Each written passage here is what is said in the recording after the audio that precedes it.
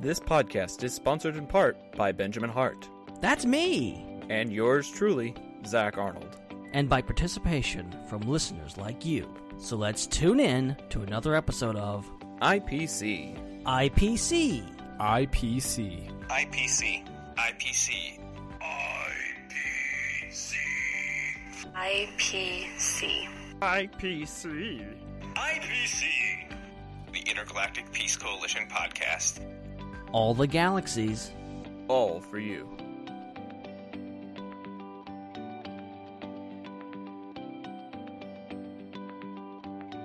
Why, hello there, ladies and gentlemen, and welcome back to the IPC podcast, also known as the Intergalactic Peace Coalition, and we are broadcasting live right here on Fandom Empire on YouTube, and boy, oh boy, do we have an awesome episode lined up for you guys tonight.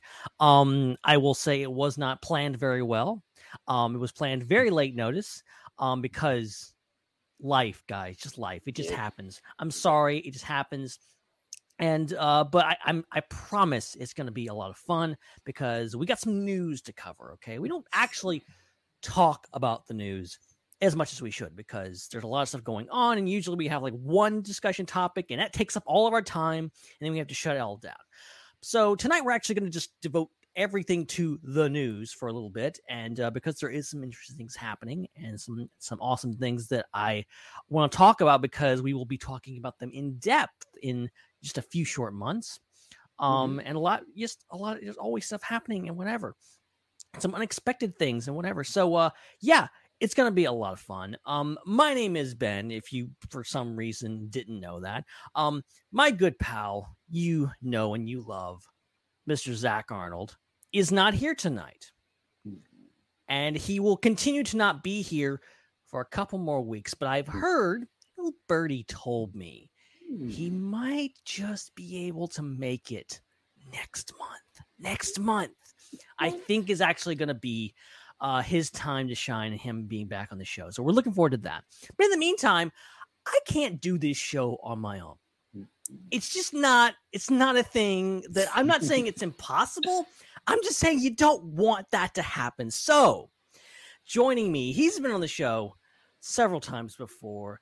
And we love him, and you guys know him. You know him best from the Ion Cannon podcast. Weirdly enough, his co-host was here last week. Now we have the other half of the Ion Cannon podcast, Mr. Joel Davis. Joel, thanks so much for coming back. You're welcome. I actually was there for that Star Trek discussion. If I were more in tune with modern Trek, because I don't have Paramount Plus, I would have loved to have been part of it, because I'm a bit of a Trekkie myself. Deep Space Nine is my love and soul. I love Deep Space Nine. I love TNG too, don't worry, and TOS, so I'm a bit of a Trekkie.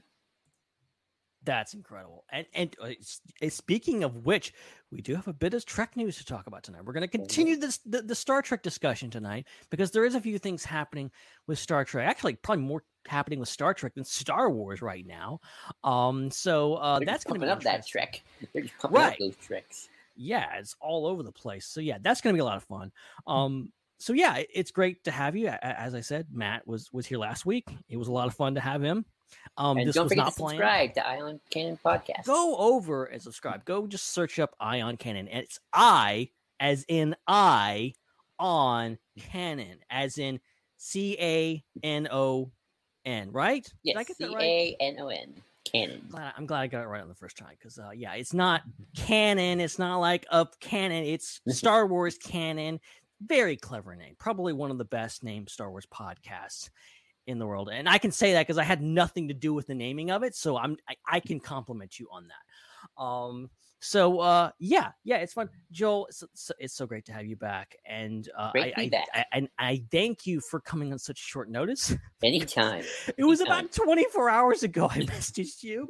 Yeah, and Joel, being the gentleman that he is, like, sure, why not? I'm not doing anything. You know what's funny? Just like last time I was here, I'm also eating food. I have chicken chow mein this time.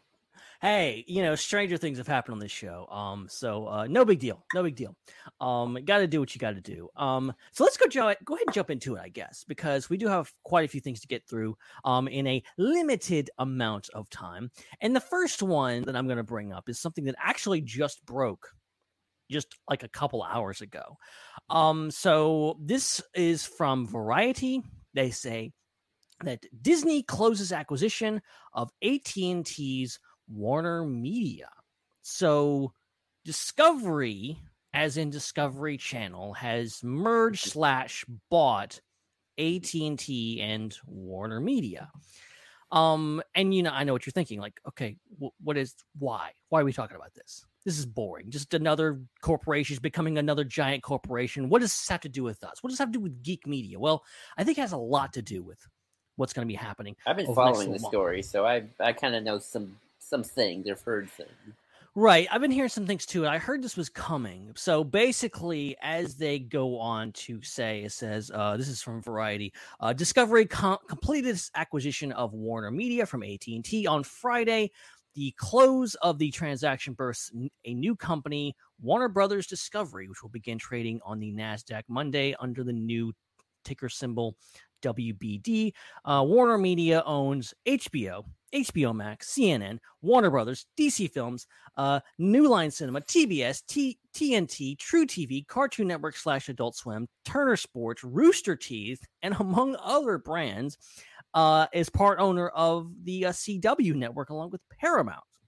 And Discovery, of course, owns Discovery Plus, Discovery Channel, HGTV, Food Network, TLC, Investigations Discovery, I don't even know what that is, Travel Channel, Turbo Velocity, and a bunch of other things. Basically, a bunch of things that you may or may not watch is merging with another bunch of things that I think it's safe to say a bunch of us definitely watch. We just had Peacemaker a little while ago on HBO Max. I really like that. There's a lot of other stuff going on. And then you have, Paramount with, you got the Halo series out, just finished Star Trek, all this stuff kind of meshing together. So it's going to be interesting. Actually, that's not Paramount. I apologize. I'm getting my franchises confused. But, basically, this is going to lead to a merger of the Disney, not Disney. That's a whole nother story. Discovery Plus and HBO Max. So we'll be seeing like one giant streaming service coming out of that.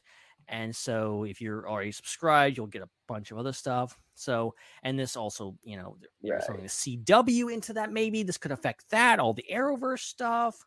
There's a lot at stake here.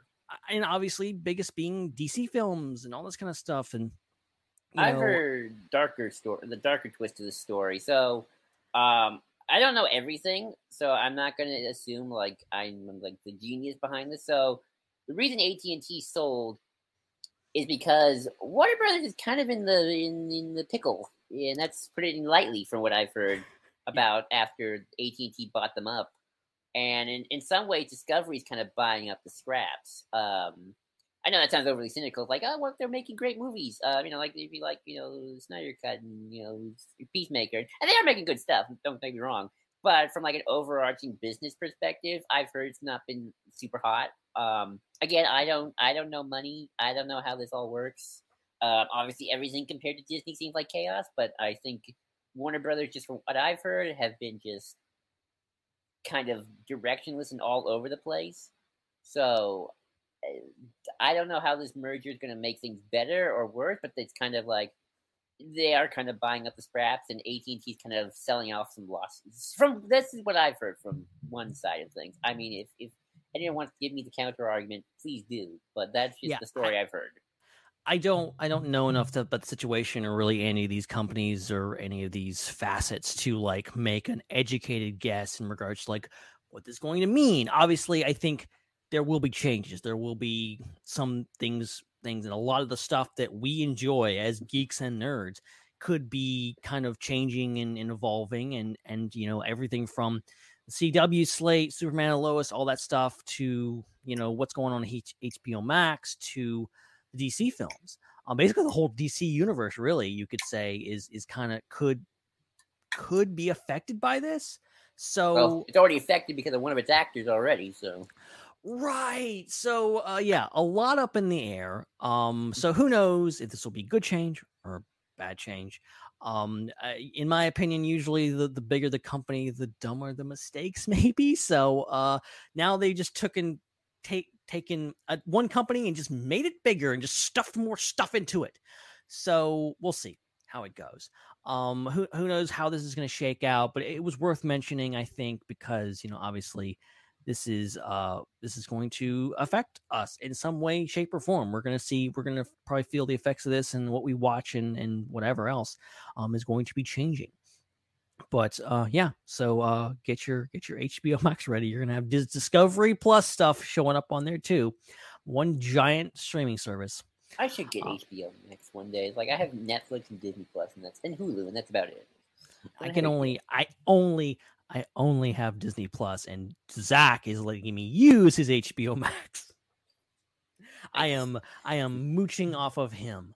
So that's the only way I'm actually on that streaming service, because I can only afford one streaming service. I can barely afford that. I think I bought into Disney Plus for like the 3-year package right when they first started. So I think I'm still good for another little while. When they actually start making me pay again, that's going to be a different story. Anyway, so we talked about Star Trek last week with Matt, and we're still in good company. Joel, you're a big Star Trek fan. I'm like the most apathetic Star Trek fan, because I could probably talk about it for a while, but I'm not like the super Trekkie. Like, I'm not starting Star Trek blogs or anything like that. Yeah, I'm not gonna be any good on a Star Trek podcast. There's a reason we only talk about it on IPC, occasionally. But I do love it. I do want to get more into it. But this announcement coming up is something that is really big news. I didn't grow up in Next Generation. I've only seen a handful of episodes, so it doesn't have a huge impact on me, but I know a ton of people really love Star Trek The Next Generation.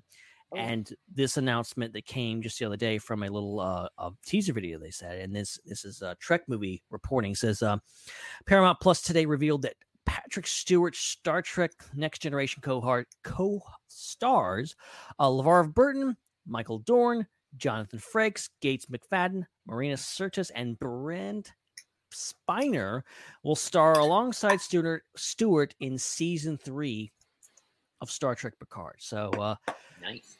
It makes sense. It makes sense that being that Picard as the pseudo sequel slash spin-off of the Next Generation, that and I don't know if Picard is going past season 3. I feel like they confirmed that was going to be the 3rd and final season, maybe. So it makes sense that they would wrap up that show with a wrap up of Next Generation, and those characters are bringing them all back. So well, I'm glad. Yeah, I mean, I love TNG myself. I watched a few clips of Picard that had Q in them, because I love Q. He's my favorite Star Trek character. So I was like, okay, well, I don't have Paramount Plus and I don't want to buy it, so I haven't been able to watch Picard. But but they've been posting clips on it, like, oh yay, Q. I love Q, so it's like I'll watch some of that. And like, that's cool. I know. Can I spoil a little bit about Picard? How much Picard have you seen? Yeah. I've heard some spoilers, and I'm not currently watching it. So the moment where Q comes in, he's like they de-age him so he looks younger, and then he kind of realizes, oh, Picard, you've grown old. I'll catch up. And he snaps his fingers, and now it's John Delancey in normal, a little bit older kind of look. They're like, oh, he's aging. They found a way to age up Q without aging up Q, because Q's immortal and he shouldn't be aging. So it's like, oh, that's clever. I like that. I did see that little clip, and that was really clever. That's really good, like, ways to like catch up, and the fact that like, curious to see Worf again too. Yeah, having Worf back. Obviously, Brent Spiner's already been in the cast some. He's been showing up here now and then. We've had Jonathan Frakes. Going to be interesting to see, Geordi LaForge and all those guys come back and have a full-on reunion Yeah, I'm saying I hope it's good because like I know the consensus among the fans is that like their last official get together was Star Trek Nemesis. That movie is not considered. It's honestly many people consider the film that kind of killed the franchise for a while. Wow. Like it was that bad. It's like people say, oh, the prequels killed Star Wars. Like no, but Nemesis. Well, I mean, to be fair, Star Trek was kind of bleeding by the time of Nemesis.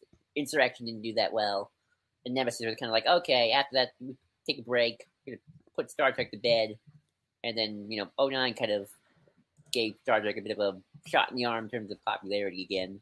Although I know some people who like everything from '09 to today, like all stinks. You have those people. They have those people. They exist, but it seems like in terms of just overall, the franchise seems to be quite. It's making more stuff, and seems to be getting popular again in some respects. I think I don't know. I'm not a Trekkie fan person in terms of knowing what the pulse of fandom is at this point. Yeah, I don't know enough about Trek fandom to like to know anything about like where the fandom actually is. I know there's always going to be people that have their era, and then once they get out of their era, they're like, nah, I don't like any of this stuff.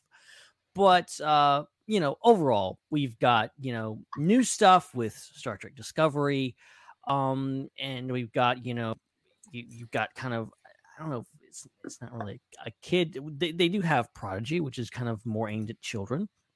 You have Lower Decks, which is more of a comedy. Not more of a comedy, it really is a comedy. And then they're obviously servicing some nostalgia here with Picard and going back to the Next Generation, the 80s 90s crowd, and then going all the way back to the original series with Strange New Worlds, which is coming up very, very soon. And yet they have not done anything to continue Deep Space Nine, and it saddens me. It's the best one. It's objectively the best one. I don't like the word objectively, but I will use that word for Deep Space Nine. And it's like those characters are great, and it's like I want to know what happened to the Cisco and Kira, and meet Kira and Odo. Like, come on, give us some Deep Space Nine love. See, I feel like it's coming. I feel like that has to be on the way. They have to be working on something. Like once they're finished with Picard, like Next Generation, obviously, like one of the most popular like Star Trek properties. Like, that's one of the biggest like spin-off series. They had to get that out of the way, but like now that that's wrapping up seemingly, or at least close to wrapping up in the next few years, it's gonna be interesting like what other series they could go back to and bring certain actors out. They got Janeway back for Prodigy. I know. So that's interesting. I'd love to see some Deep Space Nine. I've heard so much good about it. So many people love that show. It would make sense that if they're all about the fan servicey, bringing back old captains and old ships and stuff. Do DS9 Part 2 or whatever. Yeah. Whatever happened. But with Strange New Worlds, which is going all the way back to before the original series, I'm obviously picking up from where Discovery left off. They've had a new trailer recently, which was really good. And a lot of stuff is coming out now because I think we're in the kind of the final weeks before it's going to be officially coming out on Paramount Plus. So a lot of stuff's coming out about it, particularly one little nugget of stuff that I don't, again, not that deep into Star Trek lore, but I was like, wait, what is this? So apparently Strange New Worlds has given a full name to 2 original series characters. Ooh. One being Mr. Spock himself. Ooh, I didn't know. So not only, spoiler alert, Spock has a first name, you're going to find out about it very, very soon. And they've already released this information. So this is from, they believe it's Trek Movie or one of these sites. It says, quote, in a development that's sure to get fandom buzzing, the Star Trek Discovery spinoff series titled Strange New Worlds is set to reintroduce a bit of an unexpected change for Mr. Spock himself, played by Ethan Peck in this new series, after first appearing in the role of Discovery. Thanks to the eagle-eyed fans at TrekCore, it appears that the Vulcan/human hybrid with no other traditional surname is set to reveal his first name. This information has come out slightly ahead of time in conjunction with this weekend's planned Star Trek Mission Chicago event. According to reports, both Spock and relatively minor original series character Mbenga, portrayed by Babs Oka, I'm not going to pronounce that guy's name. I'm sorry. I'm going to butcher it. I'm not going to do that. In Strange New Worlds, are set to receive full names for the first time in the series history. This comes courtesy of new and updated character posters unveiled at the Chicago convention. So fans, may I introduce you to Dr. Jabilo Mbenga, and I'm sure I butchered that again. And then dramatic drum roll, please, Lieutenant Commander Shintigun Spock. Shintigun Spock. I think that's how you pronounce it. I have no idea, but that's it. It's spelled S apostrophe CHN space T apostrophe GAIN. So that's Spock's first name. Apparently, there's some kind of lore thing where like Spock maybe had a first name. It was in one of the books, but then off-worlders couldn't pronounce it or for whatever reason. So I can barely pronounce it, so yeah. Yeah, so Spock. It makes sense. It's like it's to use a Star Wars reference, it's like Mithron Nerudo. Yes. Just call him Thrawn. Just call him Thrawn because it's funny. Chiss are like evil Vulcans in a way, so that's true. Actually, that's not you're not far off there. Evil blue Vulcan. Thrawn's like an evil Spock in some way, just without the goatee. Very measured, very logical, very, very intelligent, also not very emotional.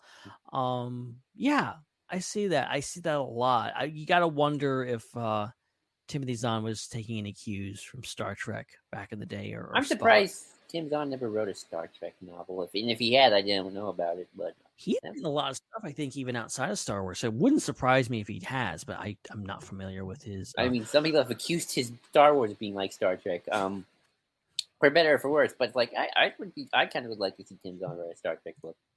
Yeah, it'd be cool. Well, I'm sure Star Trek fans, especially on certain sites like Twitter and Facebook, are taking this news very reasonably, or not freaking out, not losing their heads over this, just saying, this is fine. But props to Star Trek, props to Paramount for, like, I'm not saying this is a good thing or a bad thing. Like, I'm gonna say I don't care enough about Star Trek to like have a really strong opinion about this, but at the same time, I have to applaud them for like messing with something so precious to Star Trek fans and so close to the original lore, something that is literally from the beginning.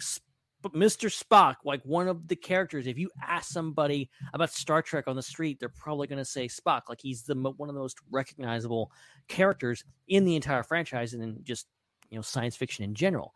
So to mess with that, and I don't mean mess as in mess it up. I'm just saying just like change it, do something new with it when they didn't have to. I think they deserve some applause for that. Obviously people are gonna have opinions on this. They're welcome to their opinions. I don't know, where this could be going. But I remember watching Discovery and learning about that show and being like, Spock has a sister? What? What's this? Hey, what's all this? In the fifth Star Trek movie, he had a brother, so right. No one likes that movie, but yeah, they gave him a brother. So. Yeah, exactly. So like they changed stuff, and I mean technically changed stuff. They're just adding stuff along the way, and it's retconning. Stuff happens all the time. And ultimately it comes down to like I had a weird reaction to Michael Burnham being Spock's sister, but I think as it panned out, I think it was really well done. I think they obviously had a plan there. They had an idea of what they wanted to do, and it was meant to inform not just the character of Michael Burnham, but also Spock too. And it continues to inform her character, like her being a human that was, raised on Vulcan and raised in that environment. I think still affects her even in the most recent season. So like, I think that's interesting. So I mean, you're always gonna have questions, right? Like we're watching. If this is all canon, if Discovery is set in the main timeline and not another one or the Abrams verse, it's like, okay, maybe we wonder, like, where was he during TOS the whole time when Spock was doing weird things with Kirk, or Wrath of Khan when he died and he came back to life? But maybe they'll have a reason. No, who cares? If it's a good story, then. Yeah, you really, I know people don't like hearing this, but you kind of have to trust the storyteller. Or don't watch it. just don't, it's, you got to, assume she was somewhere across the galaxy. She wasn't there that day. Right. Have you seen, no, you haven't seen the most recent seasons of Discovery, I'm assuming. I haven't watched any of Discovery, but I did see a scene where they showed some clips of Spock from TNG talking about unification. Okay. Yeah. Okay. So I'm not going to say anything. I'm not going to spoil it to you because eventually hopefully you will get a chance to go through and watch because you're a big enough fan. If I get Paramount Plus one day in my right. You'll get there. You'll get there. Yeah. I'm not going to spoil it, but I will say there is a very, very clear reason why Michael Burnham is not around for the original series. And it's explained in season 2. Like you watch a couple seasons. I do know they travel to the future. Okay, so that's you're getting there. You're getting there. I will say no more. Say no more. But it's funny. The whole reason I ended up watching Discovery was like I heard about the time travel element. Like I like time travel. I'm gonna go watch this show, and I did. And it's funny. You might Star Trek has a lot of time travel. Actually, surprisingly, there are actually quite a lot of early TOS episodes that deal with time travel. And one of the Star Trek movies actually is a time travel episode. It's the Star Trek Voyage Home. They travel to the 80s and have to save the whales. It's actually one of the better Star Trek movies people like. So classic, Save the Whales in San Francisco. That's a good movie. I'm sorry, it is. It's a good movie. Oh, good. Sure. Yeah, I've seen most of it. I've seen enough to know I love it. So it's funny how the whole approach to time travel is Star Wars won't touch it. Star Wars is like fantasy, but it won't touch time travel. Like outside of I'm almost worried if Star Wars touches time travel. I don't trust Star Wars to not. I'm sure it'll happen eventually, and they're kind of playing with it with the world between world things. But for the most part, they haven't. But Star Trek is like supposed to be like more hard-edged sci-fi compared to Star Wars. Yet there's time travel all over the place. And it's very fantastical in that sense. So, and yet, you don't watch Doctor Who that much, and that's the whole show about time travel. I've seen enough Doctor Who. I need to go back and watch some more, to be honest, because I enjoy time travel. I enjoyed Doctor Who from what I saw. I haven't watched anything. It's funny. TNG's biggest movie is also a time travel movie. It's the Star Trek Generations. Nah, not Generations, Insurrection, Nemesis. It's the second one with the Borg. Really? I didn't know there was any time travel in this one. Yeah. Oh, I know Generations is Kirk meeting Picard and all that kind of stuff. No, that's not that. Actually, that's considered one of the bad ones. Sorry if anyone likes it. Jim just. I've seen that one kind of. Dang, I forgot which one it was. Yeah, see, I've seen Wrath of Khan. I've seen hit or miss through there, and I've seen Voyage Home. I'm really not. I want to go. I want to. What I want to do is I want to watch all of them and then review First them Contact. On the show. There we go. First Contact. Okay, yeah, that makes sense because they go back in time and there's that makes sense. Every First Contact day always comes around. You always see the memes and stuff like that. So I'm vaguely familiar with that. That's the one with the Borg, and Borg goes back in time to stop First Contact and essentially destroy the Federation. That's where you meet the Borg Queen. That's where the Borg Queen comes from. Yeah. And the Borg Queen apparently is back in Picard, apparently. Yes, she is. I saw her. So, interesting. Very interesting. And very exciting stuff. I'm very much looking forward to Strange New Worlds. I'm hoping you can get Paramount Plus pretty soon, so you can watch. One thing you need to do, Joel, is just like set aside a month, and then just lock the door to your room and just spend a month just watching Star Trek, and you just sign up for Paramount Plus for a month, and just go through them all. That's all the new ones. It's all the new Right. ones. Right. I think they have most of the movies on there too. I think. Maybe not. I don't know. I have no idea. So okay. There is a few other things. Let's switch gears a little bit. To a little thing called the Marvel Cinematic Universe. Now, Spider-Man No Way Home left a lot of things open-ended and introduced us to a lot of new interesting things. And obviously, Tobey Maguire is back, and Andrew Garfield's back, and all that kind of stuff. And then to top it all off, we have Multiverse of Madness coming up very, very soon. And ever since Spider-Verse, not Spider-Verse, but Spider-Man No Way Home, we've had all these talks about, are they going to make Spider-Man 4? And who better to answer that question is a guy named Sam Raimi, who is literally in the middle of making Doctor Strange in the Multiverse of Madness. And he actually spoke about this, among other things. He has two interesting quotes about this that directly relate to this. So first, somebody asked him, I think this comes from Fandango, who asked him basically, what's the deal? Are you going to do more stuff with Marvel? Are you going to maybe do Spider-Man 4? Are you going to do more stuff with Tobey? What's going on? And he says, I quote, I've come to realize after making Doctor Strange that anything is possible, really anything in the Marvel Universe, any team-ups.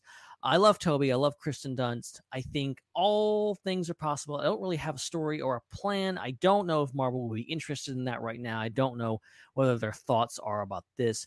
I haven't really pursued that, but it sounds beautiful. Even if it wasn't a Spider-Man movie, I'd love to work with Tobey again in a different role.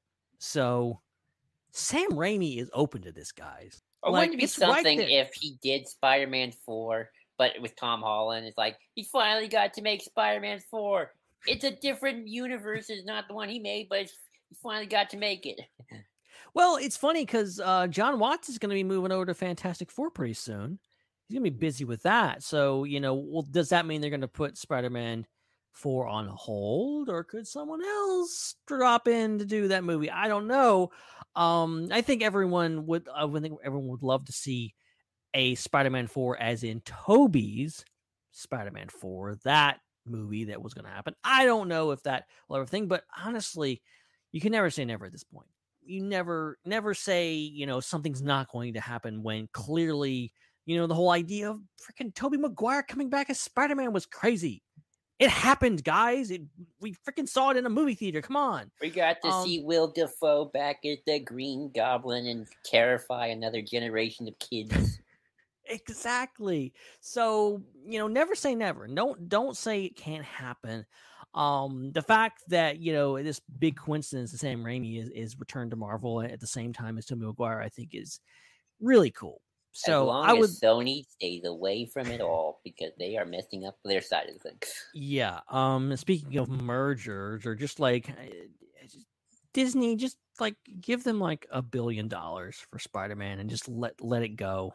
Unfortunately, I think it's a Sony problem. I think they're too proud to give it up. Like, no, Spider-Man's our baby. We're the erratic. Spider-Man No Way Home is like their biggest most successful movie of all time. They're never giving up Spider-Man after this. They got Spider-Verse 2, which is also hugely successful, won an Oscar. We're actually going to talk about something related to that later in the show.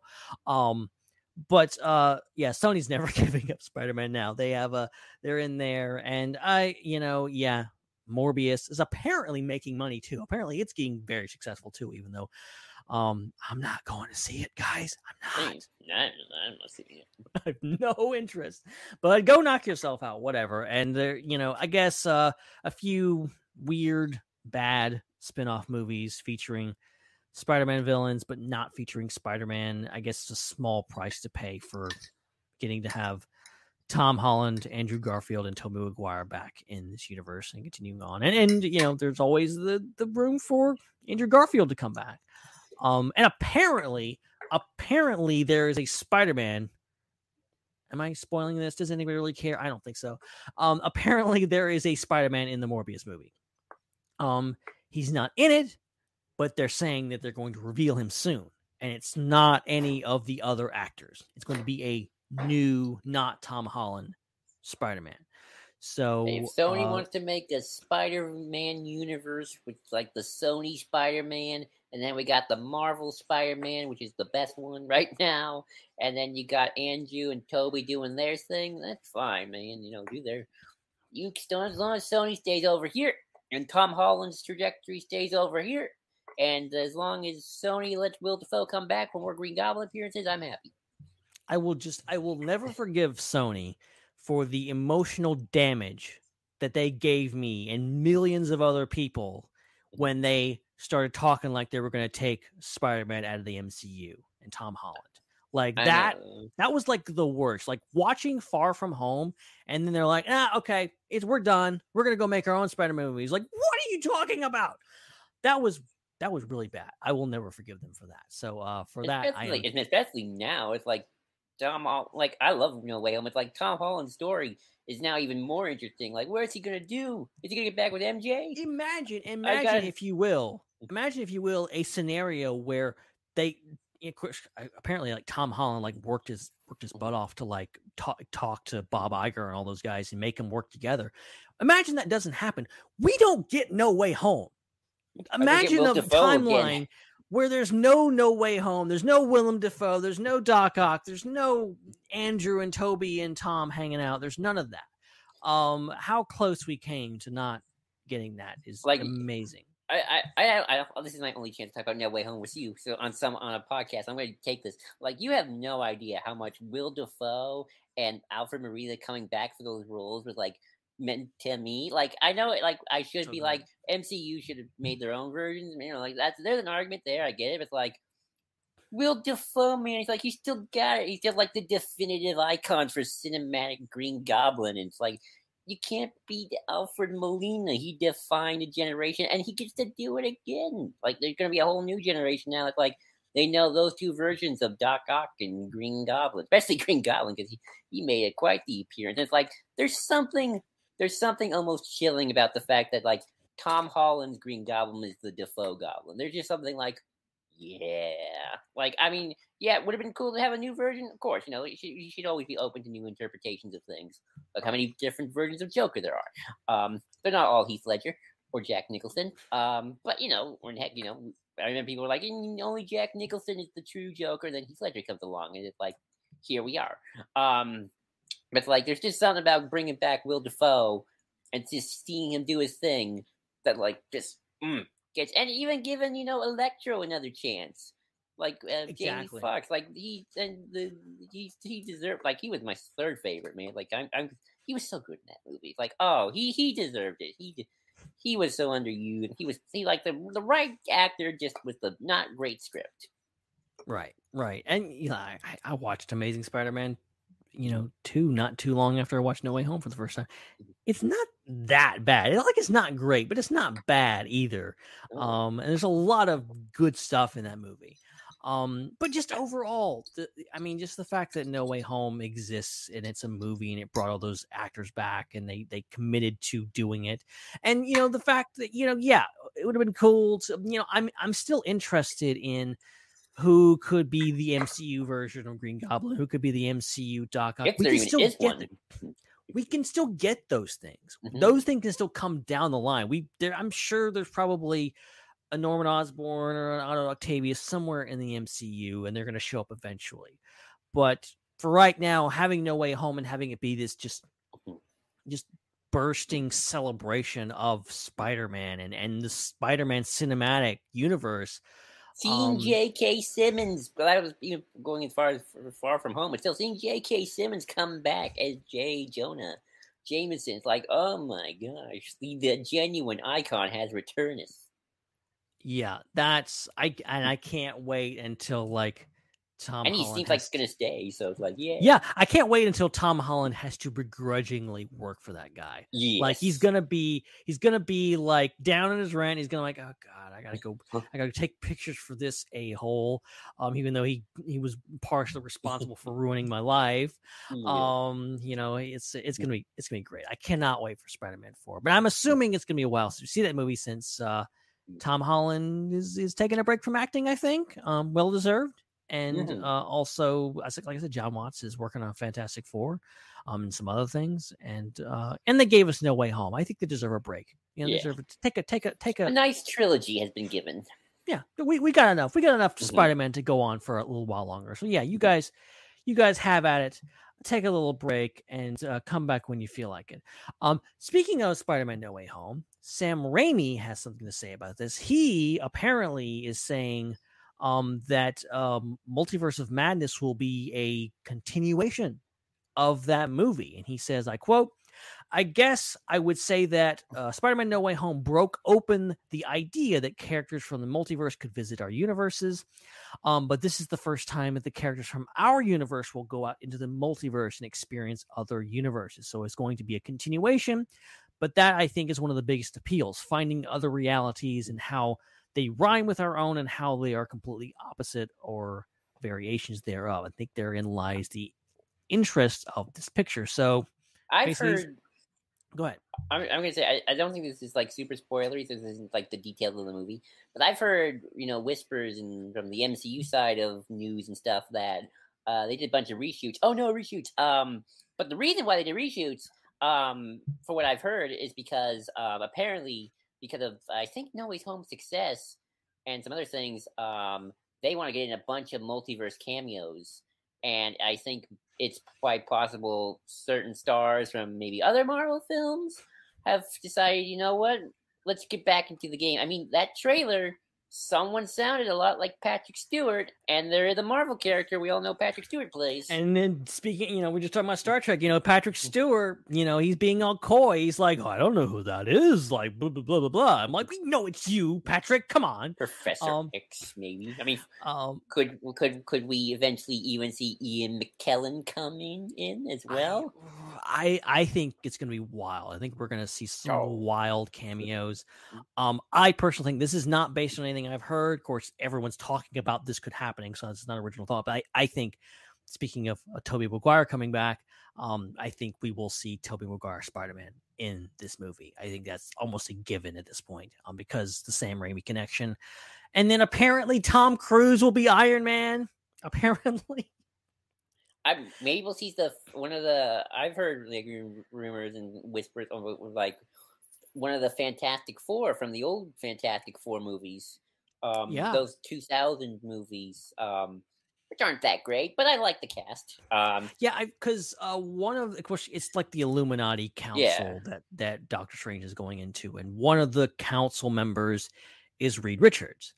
And we don't have a Reed Richards yet in the MCU. So some people are saying, well, it could be the Reed Richards from the original Fantastic Four movies, which I think would be wonderful. Like, I think it'd be great. Or something along those lines. And then you also got like one of them supposed to be Black Panther. And it's supposed to be T'Challa. Of course, Chadwick Boseman is no longer with us. So people are saying, well, maybe it's like a dark version of Black Panther. Maybe it's Michael B. Jordan. Killmonger. Who knows? I'm interested to see like who else is gonna be on that council. But I just like Raimi's perspective on this. That like this is like No Way Home was like, okay, we're in this universe and the multiverse is coming in now. Multiverse of Madness will literally be about these characters leaving the MCU and going, planet hopping and whatever, going across the multiverse and going into the multiverse, which is not too dissimilar to Spider-Man Into the Spider-Verse, which is the second one is called Across the Spider-Verse. And if you watch the trailer, it's like instead of Miles Morales dealing with the multiverse madness of his own, he's crossing the multiverse, going out into it. So I'm hyped for Multiverse of Madness, and I didn't even see the first Doctor Strange movie. But Sam Raimi coming this much. But Sam Raimi coming back, like that just to me alone just like intrigues me. Like, ooh, Sam Raimi, I haven't seen you in years, so it's like, what are you here to bring to the table, Mr. Raimi? I think what excites me about this, and I and this is no disrespect to like any of the Marvel people or whatever else, because I truly love the MCU. I love what Marvel Studios has been doing, but they have hit a lot of the movies. I think even like the Russo brothers and all this kind of stuff, they kind of hit a visual style of like kind of. There's no flair to it. It's kind of like basic production design, colors, whatever. There's no real flair to it. And, they don't really have like, oh, you can see like that's a Russo brothers movie or whatever else. There's not really a lot of that going on. Even though those movies are beautiful in a lot of ways, they're also kind of bland in other areas. Can I just say, to anyone there who's saying, we should have 3 Star Wars movies a year, this is the problem when you get 3 Marvel movies a year. Their CGI departments are stretching thin. So it's like, they're already overworked and underpaid anyway. So it's like, at least with Star Wars, when they're making a movie, they're focused on that one movie, make sure it's pretty.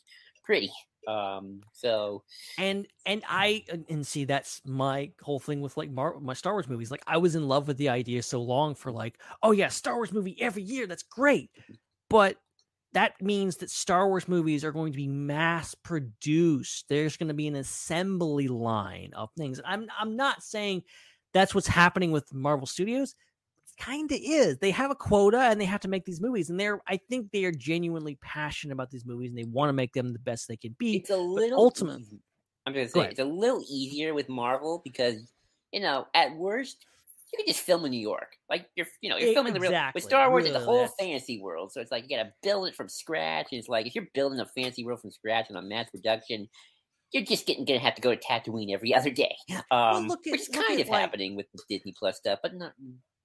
Like, I don't know if you've seen any Moon Knight yet, but like, Moon Knight is like the first episode is it's in London. Like, I don't think they had to do a whole lot of special effects to it. Like, there's one scene, like there's obviously a lot of special effects, but like for the most part, it's just filmed in the real world. You can't do that with Star Wars. You have to create everything, every environment, every place has to be created, and every costume and everything.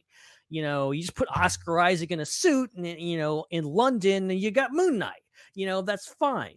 So I think that works better for Marvel. I think when you're talking about Star Wars, you're talking about meeting deadlines and like making, we have to make this many series and movies per year. It gets a little, murky. But back to my point. So I just love that Sam Raimi is a guy with immense style, he brings such gravitas. He has this, very specific viewpoint on everything.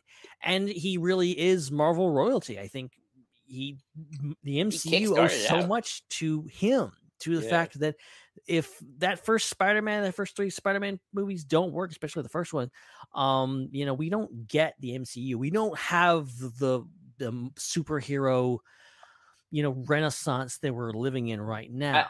I will say, if I could criticize No Way Home for something, it's like they said, "Thank you, Avi Arad, for dude." We all know Avi Arad's kind of responsible for why Sam Raimi had to leave Spider-Man 4, and we got the Amazing Spider-Man. And I like the Amazing Spider-Man, but come on, Sam Raimi deserves that thank you more than Avi Arad, if you know anything about him. Yeah, I think they were just like, "Hey, thanks for coming. Go away, Avi Arad."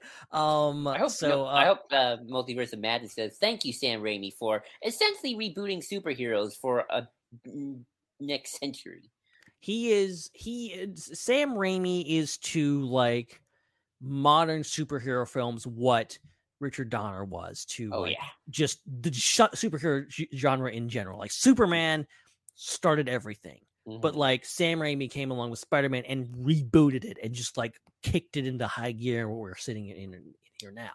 So so him coming back, him having his own visual style, all the horror elements, the fact that they were talking about this being kind of a horror film. I don't know if they're going to be leaning on that as much, but it is Sam Raimi. That's where his roots are. So like everything about this looks really, really good. This can be one of the most interesting and one of the most visually and story based most interesting movies I think to date for the MCU. I hope that Multiverse of Madness success gets Marvel to bring in more bigger name directors. That's something I noticed about Marvel. It's like, for after kind of phase 1, you don't really, the directors they hire aren't big names. Like, phase 1's had Jon Favreau, Richard Brana, Kevin Brana, even the infamous Josh Whedon. The big names, big fellas. And then got James Gunn for Guardians. We don't really know anything about the Russos. I don't know anything about John Watts outside of Spider-Man. And I'm not saying you need big names for success. Those movies have been successful. But Shane Black, Iron Man 3. Right. And he's a big name. So and they kind of stopped after kind of phase 3. And they haven't, and the only big name they've had left is kind of James Gunn for Guardians, and that's why Guardians is kind of the one that sort of stands out in terms of a style and a kind of finesse, while the other movies are kind of more. I mean, I'm not saying they're badly directed, but there's definitely something about the directors are kind of more controlled by the studio compared to, like, say, again, Star Wars, where it's like, say what you will about J.J. Abrams or Rian Johnson, Abrams will do what Abrams will do. He got his own studio behind him, and Rian Johnson seems to he was a bit more in that young director kind of motif, but they pretty much let him do whatever, and he obviously had a couple movies under his belt that had very personalized feeling toward them. Even something like Ron Howard's Solo had a bit of Ron Howard DNA in that movie. Right. So I just hope that Multiverse of Madness is successful and Marvel starts bringing in directors who kind of have pre-established flair and a little bit more bend the MCU model. If that makes sense. Yeah, well, and it's funny, and something interesting that someone online pointed out to me was the fact that if you watch the first or the second trailer for Doctor Strange, Multiverse of Madness, there's a title card in there that says from director Sam Raimi, and like that's kind of unprecedented for an MCU movie, considering that like they don't put title cards for the directors because, as you're saying, they're usually not known commodities. I think the only other like real reference to this, they may have done one for James Gunn, and then they had Chloe Zhao recently for Eternals. Obviously, Academy Award winner Chloe Zhao, and obviously that's a big deal. And say what you want about Eternals, I think I applaud that movie for doing something different, and it's a beautiful film, and I think Chloe Zhao, directing wise, did a magnificent job. I would love to see more from her. But like overall, yeah, you're right. They don't. Marvel kind of has a bit of a one-man show, and it's Kevin Feige who makes the magic. And I think it's not really true. If I can play the cynic here just for a second, I think it's easier for like a giant company like Marvel to kind of push around someone who is a kind of a noob director who is not things. If you bring in Sam Raimi, you got to play ball with him. You got to you bring in a Steven Spielberg, Matt Reeves, or a Matt Reeves, or anybody that's got some clout that knows what they're doing. You're not going to push them around. You're going to play ball with them. They're working with you. You're not working with them. So, whereas they got a John Watts, they got a Peyton Reed, which, all due respect to those guys, I love those guys and their movies, but they don't have as much sway in Hollywood to like do what they want. They're basically there to execute Kevin Feige's vision, which is the job. But ultimately, this is a creative process. You want people that are in and out and willing to take chances. Here's something I'm sure will blow your folks' mind. So, like George Lucas with Empire and Jedi, it's sort of like everyone, the fans of like George made the magic, and obviously George had a lot of. I think George honestly had more creative input with Empire and Jedi than Kevin Feige even does with the Marvel films, because I know George wrote the scripts. But he gave Irvin Kershner the directing. It's like, hey, here's my vision, Kasdan, Kershner, you go for it. He let Kershner more or less do his thing. Marquand kind of had to kind of shadow direct a lot with Jedi, and you can tell. But it's kind of Marvel in some ways is followed the past Star Wars almost took. It had George kind of went more with the oversee the show run the whole thing, right, but kind of let other directors and writers kind of do the day-to-day work creatively. Because that's the funny thing about George is the proto Kevin Feige. Yeah, and George famously hates writing. Mm-hmm. I don't know if he probably hates directing too, and he just loves to edit movies. And he's quoted as saying like, "Hey, I need stuff to edit, so I need to go make movies and direct and write them." So coming off of that, the fact that George directed all his movies, it was just a simple fact of he wanted complete control. He wanted to execute his vision.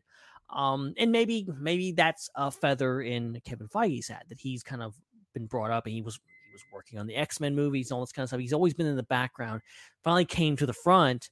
Mm-hmm. And I guess maybe it's good for him because I guess he's learned to work with everyone. He's not I think Feige knows he's not a director or a writer. He's a producer. And I'm he's sure there. he has He's there to input. support. He's there to guide the ship and support everyone, but he's also willing to give credence to whoever and let them make their story, make their movies, which I think is very respectable. I think I just read something the other day. I think it was a few hours ago where they said that Multiverse of Madness will be the first movie to have a title card, a Kevin Feige film. Which because Avi Arad is out and Ike Perlmutter is out and all those really weird bad dudes. So now Kevin Feige seems to have like almost complete control over that, which, I'm also not a total fan of like someone having complete control over something. One person, like it needs to be a collaborative effort, but I think Feige knows what he's doing. So, right. So yeah, that should be good. Oh, real quick, I want something else I also want to mention. So Thor: Love and Thunder coming down the pipe very soon. I think I'm not so sure, but I'm pretty sure. If I had to guess, this will be the next big genre trailer we will see drop pretty soon. We've been expecting this for a while. Apparently, the press tour has begun. Taika Waititi and Chris. I want to say Chris Pine. Oh my God! See, I got Star Trek in the brain. Chris Hemsworth. Too many Chris's. Too many Chris's. They're out doing the whole press tour thing. So, which seems weird to me because I'm like, it seems like you drop a trailer first and have something. Like they haven't really at least anything for this movie other than the title. But there has been some imagery leaked out. There's some, I believe it's popcorn buckets that showed up on Twitter. And it shows Thor and Jane in her Mighty Thor get up. And looks really cool. So like, double the Thor this time. I'm excited because Natalie Portman's coming back. Like, time to redeem her character. Oh yeah. Because like I mean, for one thing, I mean, I thought in the first Thor film she was okay, Natalie Portman. The second film, she got definitely kind of shafted, and there's a whole story about that's why she quit. The whole thing with Ike Perlmutter and stuff like that. I love Thor Ragnarok, and I love Taika Waititi. That's actually Thor Ragnarok. I take it back. Thor Ragnarok's another movie where I feel I had a bit more of an identity in terms of like this is Taika Waititi doing his thing. Absolutely, and great example. From what I hear, I think even this next one will be even more Taika Waititi. Like he'll have even more kind of direct input from the get go of kind of the direction the Thor franchise takes, tonally, script wise. I don't think he wrote the Thor Ragnarok. I think he kind of like they had a script and then they gave it to Taika and he kind of like he threw it out and sort of like he kept the beats but like all improv. And I think this time he'll write a whole script himself, which is good because I've seen some Taika films and they're like the dude can be both heartfelt and funny. So I'm excited for that. I'm excited for Lady Thor. Yeah. I want to see Natalie Portman as a superhero. I'm curious, and this will have the volume. This will be a movie made with the volume. So a little Star Wars, interesting. So it's going to be see the volume work for movies now outside of just TV. So that'll be very interesting. And obviously, Taika has experience with the volume via Star Wars. So it's like he's kind of another bigger name director Marvel has under its belt right now, and he's probably getting more influence and creative control because of it. Yeah. You number one, Taika is someone who is an excellent example of like having that fingerprints on it. Like you can watch anything he does and you can see, like you watch the last episode of season 1 of Mandalorian, like that's got Taika Waititi written all over it. You can tell. Number 2, Natalie Portman is someone who I thought was completely done with Marvel. Never in a million years would I thought she would come back. When they're talking about, I broke up with Jane in Thor Ragnarok, I'm like, okay, that's it. They're not even going to bother with this. They're just going to write her out of the movie, and she's done. And then lo and behold, you bring her back, and it's just great. I think it's a great idea too, because apparently I think in the comics she has cancer or something like that, and then they bring her back. It's like a really interesting idea. and a good way to bring her back. And the MCU has And not possibly LGBTQ relationship with the Valkyrie, if I remember, isn't the premise Valkyrie needs to find her queen? right. Yeah, I think that's what they said at Comic-Con like 10 years ago, whenever that happened. Yeah, there's some happening there. And love Valkyrie, love all the characters, man. And Korg's back apparently, and the Guardians are in there, and there's just so much good stuff. Like so much good stuff. So yeah, I this one is like I keep forgetting about it because there's no trailer or anything like that, but like low key, one of my most highly anticipated movies of the year. Is it coming out this year? It's coming out this year, right? I God forbid we have another wave of something. I always forget. If it's not this year, it's next year, right? Because you're starting the it's July 8th. July 8th is one. Okay. I mean, I'm always confused. If they're starting the press tour, it would have to come out. I don't know what I was thinking. I'm always confused because I'm never quite sure. Well, hey, we don't know when Taika's Star Wars movie's coming out. Lord knows it will ever come out. But it's it has to be it's not 2023, so it's either 2026 or 2029. If those are the 3 Star Wars movies they have in the docket, it's got to be one of those 3. So we as of recording this, we are exactly 3 months away from this coming out.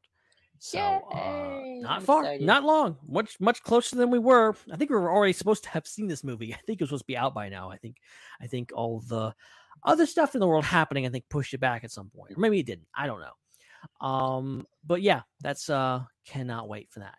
Cannot wait. Okay, so moving on to another franchise, one that's near and dear to our hearts, and near and dear to our good buddy Zach. I'm sorry he wasn't here to talk about this. And I know somewhere right now he's very, very excited about this because the official runtime for Jurassic World Dominion has been officially released. This comes from comicbook.com. They report, with the upcoming Jurassic World Dominion set to be the biggest adventure the franchise has seen, it only makes sense that it has also earned the series' longest runtime, with One Take News first reporting and seemingly confirmed by Collider that the film clocks in about 2 hours and 26 minutes. So most of the films, the franchise clock in just over 2 hours, making this the longest entry in the series by nearly 20 minutes. End quote. So big movie. Obviously, you got the old cast coming back, the new cast coming in, some new faces thrown in there, and lots happening. Well, I'm glad Colin Trevorrow gets to finish at least one trilogy. Poor guy. I've actually seen some shade thrown at Star Wars because of Jurassic World. Where it's well, at least they got the original 3 to be together in this sequel trilogy. Oh God. I know. I feel like I'm the anti-Zach right now because I actually don't really enjoy the Jurassic World movies. I've only seen the first one. I saw the first one and it's fine. I enjoy maybe the T-Rex. Good thing Zach is in here. Maybe it's a good thing. Yeah, I enjoy seeing the T-Rex fight the Indominus and kick its butt. But in terms of I felt I enjoyed Force Awakens in terms of reboot franchise semi-sequels better. At the time, I actually didn't see Jurassic World 2. I didn't hear great things about it. I had mixed feelings about it at the time. I need to go back and watch it because my opinions change over the time. And I will give Camp Cretaceous a try one day because I've heard from people who don't like Jurassic World, people who do that's actually pretty legit good. I put it in the same vein as a lot of Star Wars animation, that it takes it. I don't want to say it improves the movies because it's not that connected, but if you've seen specifically Jurassic World and even Fallen Kingdom, it ties in directly with those, and it's very interesting, and a really good story, and for a quote unquote kids animated series, cartoon or whatever else, goes to some dark places that I lot never of really expected. Animated shows these days go to some dark places. It's actually not that rare these days, thank goodness. Right. So, get 2.5 hours for Jurassic World Dominion. I will say for Dominion, I'm a little intrigued. It's it feels like this is kind of the movie a lot of us kind of have wanted to see. Let's just go complete nuts and make the world a dystopia future where dinosaurs rule. That's right. Kind of okay, something new than just the island is gone to Hawaii again. Oh no.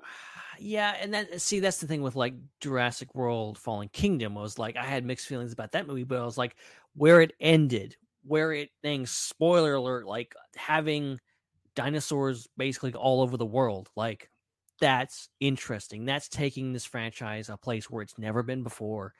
And it's very, very exciting. So Jurassic World Dominion, it could still suck. I'm just gonna say it could suck, The but premise sounds more interesting. I'll say that. it does. It sounds a lot better, and I think this could be.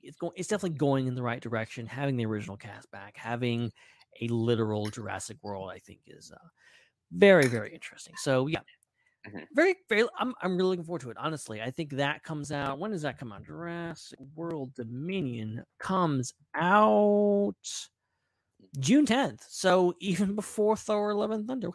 Okay, yeah. I guess we've got multiple trailers for Dominion, and no trailers for Thor: Love and Thunder.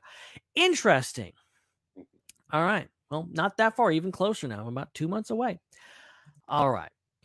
Okay, real quick, I'm gonna run through our little Patreon plug, and then we'll hit the last two bits of news because they're exciting ones. They're actually some of my favorites ones. I think that's why I saved them for last. So special thanks to our buddies Joey Mays and Jesse Bennett for their support of the show. They are Patreons of the IPC podcast. They are at the shout out friend tier, and they get a shout out every single episode. And so because they contribute their well-earned money and keep the show afloat, we give them a shout out and give them extra privileges. And if you want access to this stuff, including an exclusive group, which gives you behind the scenes access to the show, influence on the show itself, even get to be on the show, and a whole lot of other stuff. You get to see access to the show notes, all kinds of stuff. Be sure to hit us up at patreon.com/the IPC podcast. As I said, Peacekeeper Corps is a secret group no one can get into unless you're a patron. And you get top billing during our top 5 segments. So we do these massive top 5 episodes. You are guaranteed to not only get your list read on the show, but also get it read first. So good stuff. That's a lot of good stuff. It's good stuff. Absolutely. And then also, by the way, sorry to the comments. I didn't actually look at the comments, but it's like, oh, people have been commenting. So, hello, oh my gosh, I'm sorry. I've been like, my co-host was here actually when we talked about Star Trek an hour ago. I apologize to that. But nah, it's like, oh, there's lots of good stuff here. Hello, commenters, if you're still here. If not, it's okay. Sorry, guys. I didn't. How could you spoil? I'm catching up in the comments now. I'm sorry. Someone, Jeremy, is talking about complaining about spoiling Morbius. I'm sorry. Okay. Now getting back on track. I can't believe I've been ignoring comments. I just had the tab turned off. That's awful. I'm sorry, guys. I'm sorry. We'll get back on track. One more thing, and then we'll get on with the show. We got our friend Jesse Bennett is also a subscriber to our Patreon, and he is at the Patreon advertisement thing.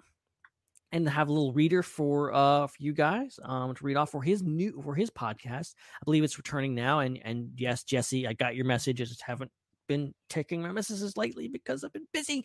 But we're working on something. But they say over at Question Possible Answer, we review movies while also trying to incorporate real world physics into the movie and see how much the story would change. Sometimes it is simple as, what if this person wasn't in the movie? For more information, check out our socials over on Facebook and Instagram. Just search for Question Possible Answer, and of course, listen on your favorite podcatcher. All right, let's get into it. Okay, so there's one last thing. There's one little bit of Star Wars news, and then we'll get into Lightyear. So this has just come out like today, like within the last few hours. Peter Ramsey tapped as a director of Ahsoka, the latest Star Wars series. This comes via The Hollywood Reporter. Peter Ramsey is going to be going from the Spider-Verse to the Star Wars universe. The director, who became the first black filmmaker to win the animated feature Oscar as co-director of Spider-Man Into the Spider-Verse, see, I told you they'd come back, has been tapped to direct at least one episode of Ahsoka, the latest Star Wars series that Lucasfilm is making for Disney+. The Hollywood Reporter has exclusively learned. Shooting begins in Los Angeles this month. This episode count and additional directors have not been revealed. Lucasfilm, in typical fashion, has not commented on this story. So we have one of the directors of Spider-Man Into the Spider-Verse, which is genuinely one of my favorite movies of all time, is going to be directing at least one episode, if not the whole thing. I mean, we don't know that for a fact. They're saying other directors could be announced. Who knows? I wouldn't be surprised if Filoni directed at least 3 or the first one or something. Right. But then you have Deborah Chow, who's taken over the entire Obi-Wan Kenobi thing. So who knows? But we don't have that information yet. But the fact that he's going to be involved is really, really cool. I think this is especially poetic, being that he's someone that I don't know his filmography. I don't know where he's come from in regards to, what he's worked on in the past. But the fact that he's known so well for something I did a little research on him. He's primarily an animation director. He's just done Into the Spider-Verse. I don't think he had the live action credit. Wow. So this would maybe be his first live action credit, which is interesting, being that Dave Filoni is also someone who came from animation.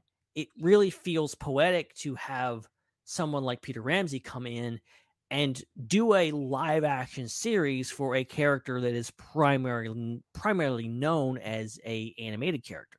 I think it's. I mean, I've joked with a friend on a forum today, and it's like, what if Filoni only hires those who've only done animation for Ahsoka? And I actually think that would be an interesting kind of creative decision to kind of bring that animation background to a live action Star Wars. Because I love Star Wars animation. Like, Star Wars animation has always been some of the most beautiful, interesting stuff. And, like, I've said in emails on Underworld, I've said just to myself and to friends, like, this could, as much as we think this could be the search for Thrawn and Ezra, there could be some weird Mortis world between worlds stuff going on. And I think it'd be interesting to have those with a more animated eye and to do the more spectacular Star Wars in live action kind of come on to this. Because, The Mandalorian, Kenobi, Book of Boba Fett, they're more grounded in kind of that original trilogy kind of vibe of Earth tones and, like, there's some magical and mystical stuff to it and time, but, like, it's still dirty. It's like, here's the cantina, here's the kind of the grungy city. Like, we got the cool little space city in Book of Boba season 1 with the Mandalorian episode, and I'm sure we'll see some cool stuff for, like, Nur in Obi-Wan, but for the most part, like, we haven't done the crazy Mortis kind of wacky stuff, and maybe having kind of those animation people behind it kind of can give that kind of same oomph to the live action in a way, kind of fuse the two together in a sense. Yeah, because and then we also have to consider the fact that it's not just going to be Ahsoka. Apparently, we're getting Sabine in this. We're getting Ezra in this. We're getting Thrawn.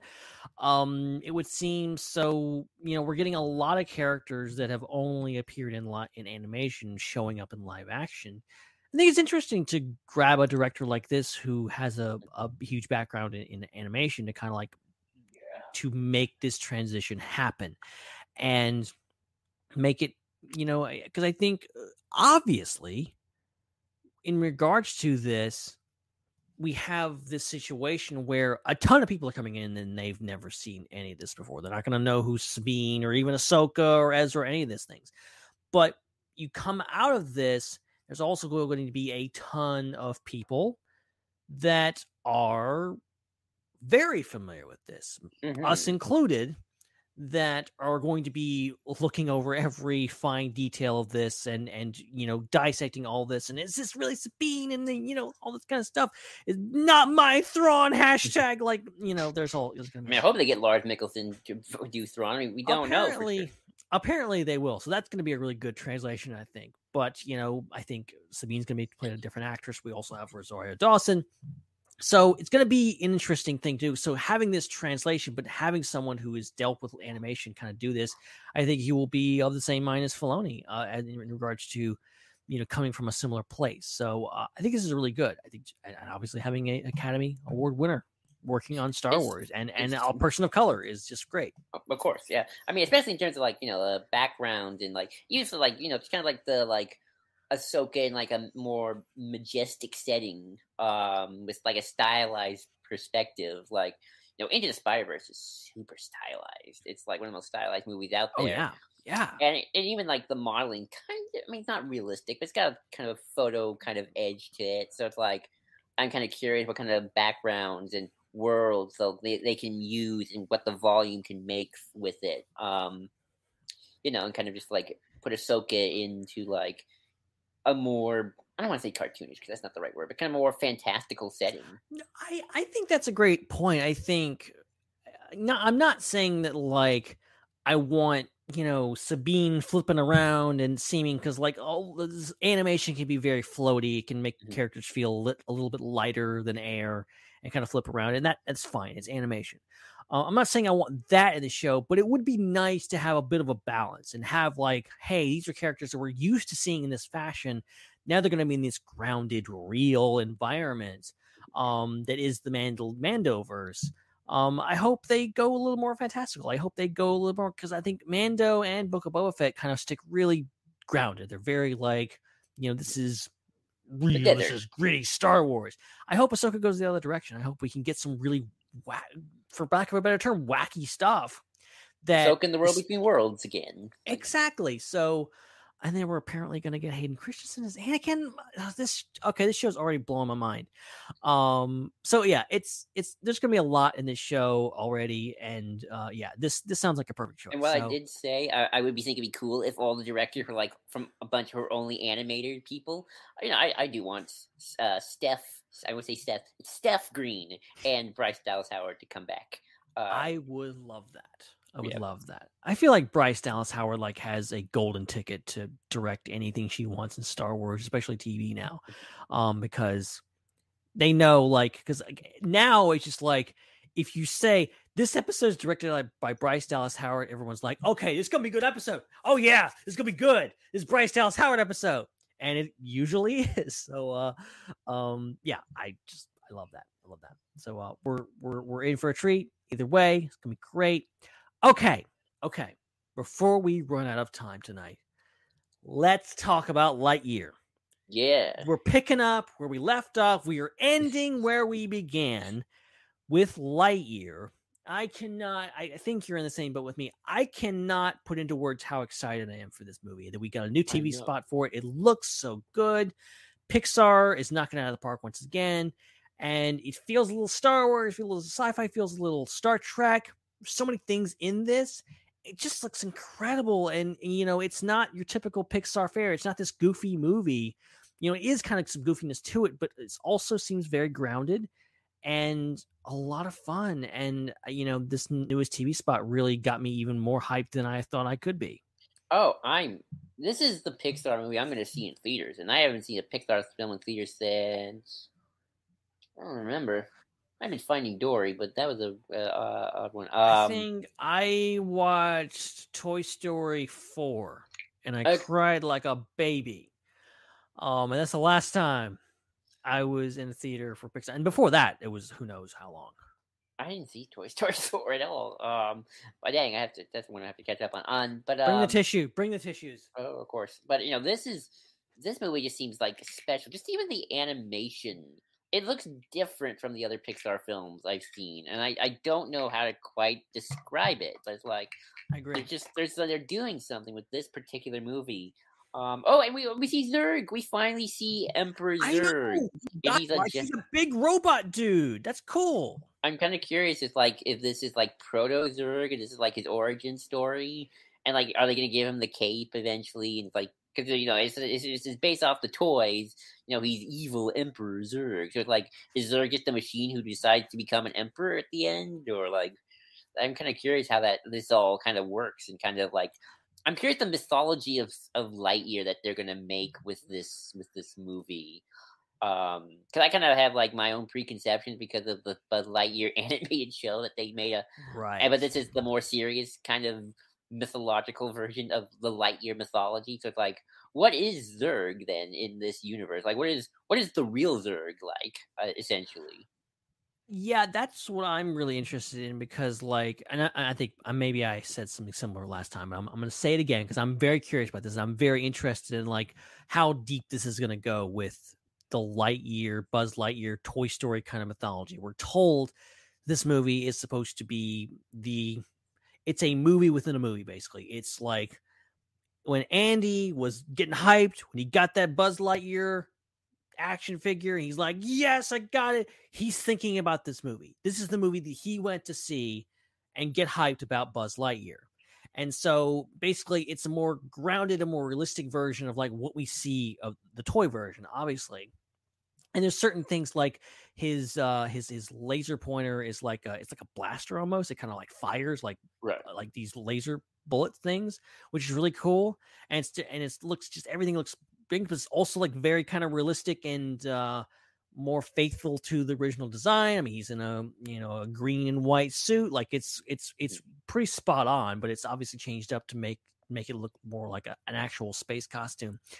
But I'm just curious, like, what the mythology is, because there's so much there with, everything from Toy Story 1, him talking about, I have the plans to destroy the Death Star. He basically he explains the plot of he explains the plot of Star Wars and like that whole thing. And obviously it's an homage. Like, are they going to take some of that? Are they going to lean into the whole idea of like this is kind of inspired by Star Wars, kind of a Toy Story's version of Star Wars, Star Trek, whatever? Because he gives the Vulcan salute in Toy Story 1, and then you have the whole thing with like obviously it's a joke, but it is in there. Zurg is like, I am your father. Like that's a plot line in Toy Story 2. Are they going to go there? Like, are we going to get that? I don't know. But I know, and it's funny, like the way like Buzz is more Captain Kirk than he is Luke Skywalker, even though he's looking for the Death Star plans. Right. And it's sort of funny that Chris Evans, too many Chris's. Chris Evans Lightyear reminded me a little of Chris Pines' Captain Kirk in terms of like a little less hammy, not like the Kirk Enterprise Spock, not the Will Shatner kind of over the topness. And it's kind of like this Chris Evans Lightyear, a bit more, a little less machismo and kind of like Captain America, essentially, Steve Rogers. Right, basically Captain America in space, which we have seen, but not quite to this extent. Mm-hmm. But I do like I like the kind of the premise of this. It's not like they're on Earth. Like it seems from what I take from this, it's like they're kind of on this mission and they've been out here maybe I don't know how long. They're out in deep space and they're on this planet it's infested with Drengir, maybe. They go to Dagobah, apparently one shot. Right, and so blast off, and I guess maybe Buzz has to get back to Earth, maybe. I'm not sure, to go get help or whatever. But it's a very interesting premise. I like that it's very, the animation is more maybe grounded, more realistic a little bit, but it's still got the Pixar-isms. It's the people are kind of a little exaggerated, not quite as much as like the Incredibles. Zurg's more like a monster trying to chase them than he is like. That's again, I hate to make it about Zurg, but Zurg's kind of like my favorite character. Like he's one of my favorite Disney villains, and it's sort of like this Zurg feels more like the monster chasing you than kind of the evil emperor scheming, plotting. And it's sort of like I'm kind of curious if like, is that even Zurg? Is that going to be the Zurg we know, or are they going to be just this thing controlling? And there's another Zurg, or will this Zurg gain intelligence as time goes on and become more the schemer, plotter who builds a Death Star-like weapon? If they even decide to do that, if they want to rip off Star Wars. It's funny because I'm kind of wondering, like, okay, if the toy version of Buzz Lightyear that we see in Toy Story is supposed to be based on this movie. Buzz Lightyear in this movie. How faithful is it, and how much creative liberties are they taking? Or are we supposed to believe that, like, maybe in that universe they had Buzz Lightyear Star Command, like they had that animated series, and that's kind of what it's based on, and then the Lightyear movie is like a gritty reboot of that. I mean, it's possible that, like, you know how you get an Iron Man toy that talks and sounds nothing like Tony Stark, and then they kind of have other versions of MCU of Marvel stuff that's like nothing like the movies. Maybe it's like that, where it's like, this is the original movie that started the franchise, and then they make the cruddy toys that don't sound like anything like the actors, or even like, or like act like the characters. There's no nuance. It's just Buzz Lightyear to the rescue. And then the toys are like the cheapo animated series that they make because they don't want to put money into it, like Marvel does. And I'm sorry to people who love the Marvel animated stuff now. I'm sorry. There's good Marvel animated stuff out there. Watch the Spectacular Spider-Man. It's the best animated Spider-Man show. It's true. But I just love the fact that they're basically retconning it so that Tim Allen is a cheap knockoff of Chris Evans' Buzz Lightyear. But it would totally happen, wouldn't it? Tim Allen would be the cheap knockoff to Chris Evans. Yeah, but it just looks so good. Like, it looks really good, and it's very different from anything I've seen before from Pixar. And Pixar, you know, they've had their screw ups, but I think for the most part they produce winners. And I can't wait to see this in a theater. I don't want to say this feels like the first adventure Pixar film. But I'm trying to think of like all the Pixar movies. But every Pixar movie had an adventure to it, like Toy Story and stuff. It's like, you know, Toy Story, about toys who come to life, cars. It's about cars in the little town. This is like Pixar's trying to do, I don't want to say serious sci-fi, because like Inside Out is always, Inside Out that's not sci-fi, but it's like, it's serious, but like serious action adventure sci-fi, if that makes sense. Yeah, it does. It feels like the best mature? word I can put to it, the most mature, the most realistic.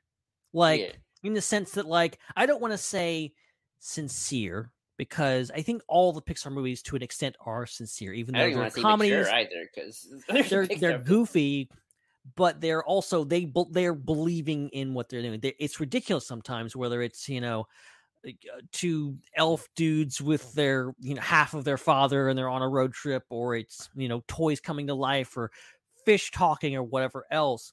They're all sincere to whatever they're doing, no matter how ridiculous the circumstances is. It's trying to make you believe in it, and they do. And you know, Toy Story is one of my favorite franchises ever, and it's very emotional and and the story is very deep and very spot on. But this feels more along the lines of, it's just humans doing stuff. It's humans in space doing stuff.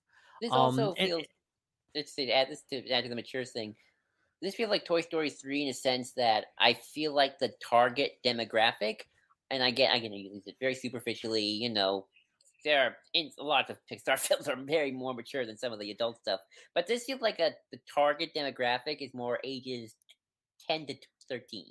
Well, I feel like some of the other Pixar films are more 7 to 10, if that makes sense. And I hate saying that because it's not, it's so superficial. Yeah, because, like, I think obviously it's going to be people our age that have grown up with Buzz Lightyear. It's going to be the Adam Sandler meme, sitting in a group of kids, and he's an adult and he's watching the movie, because that's what it's going to be, a bunch of grown-ass adults watching a kid's movie because we grew up with Buzz Lightyear.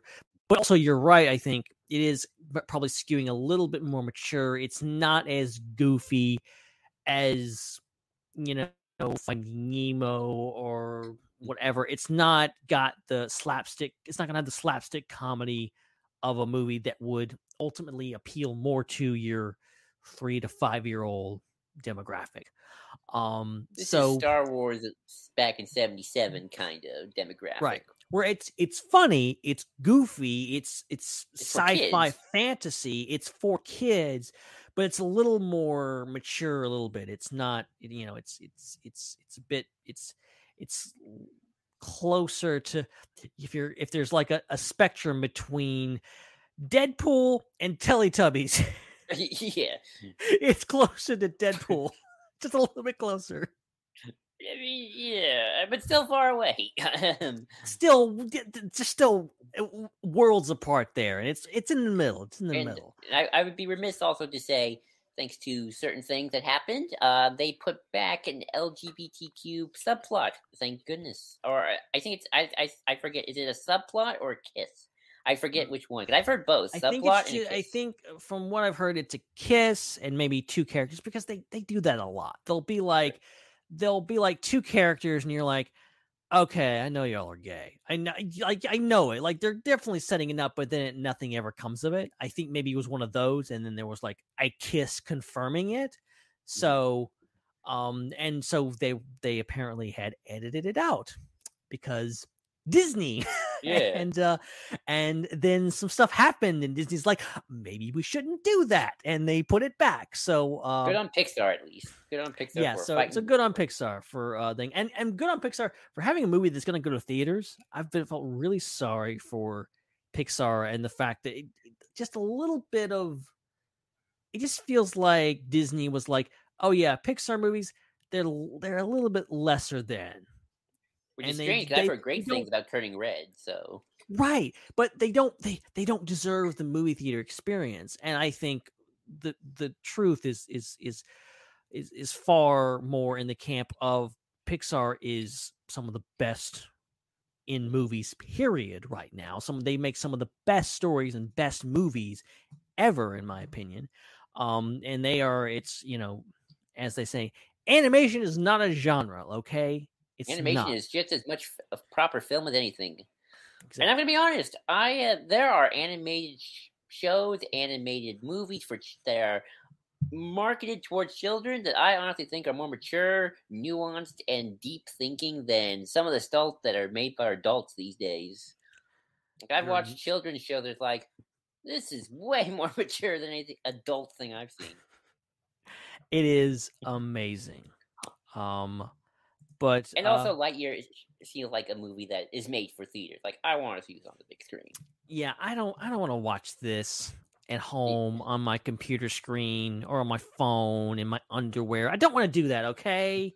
I want to watch it in a proper theater with a bucket of popcorn and a giant screen, okay? I want to be with a bunch of my grown-up friends as we all cheer because we see our hero Buzz Lightyear, and all the kids are looking at us like we're a bunch of weirdos, because we are. But it's Buzz Lightyear. And then I'll have to hide some tissues in my pocket because inevitably it's a Pixar movie and it's going to make me cry. Especially when he says to infinity and beyond for the first time. It's like, we're all going to be like... And see, I want this to be a full-fledged, like, expansive franchise. I want Lightyear 2. I want all this kind of stuff. A Zurg origin movie. Just do it all. Do it all. Go all out with this, because I think this has the makings of a giant franchise waiting to happen. The meta MCU of the Toy Story universe. This is what Andy goes to see every 2 years. This is his Star Wars.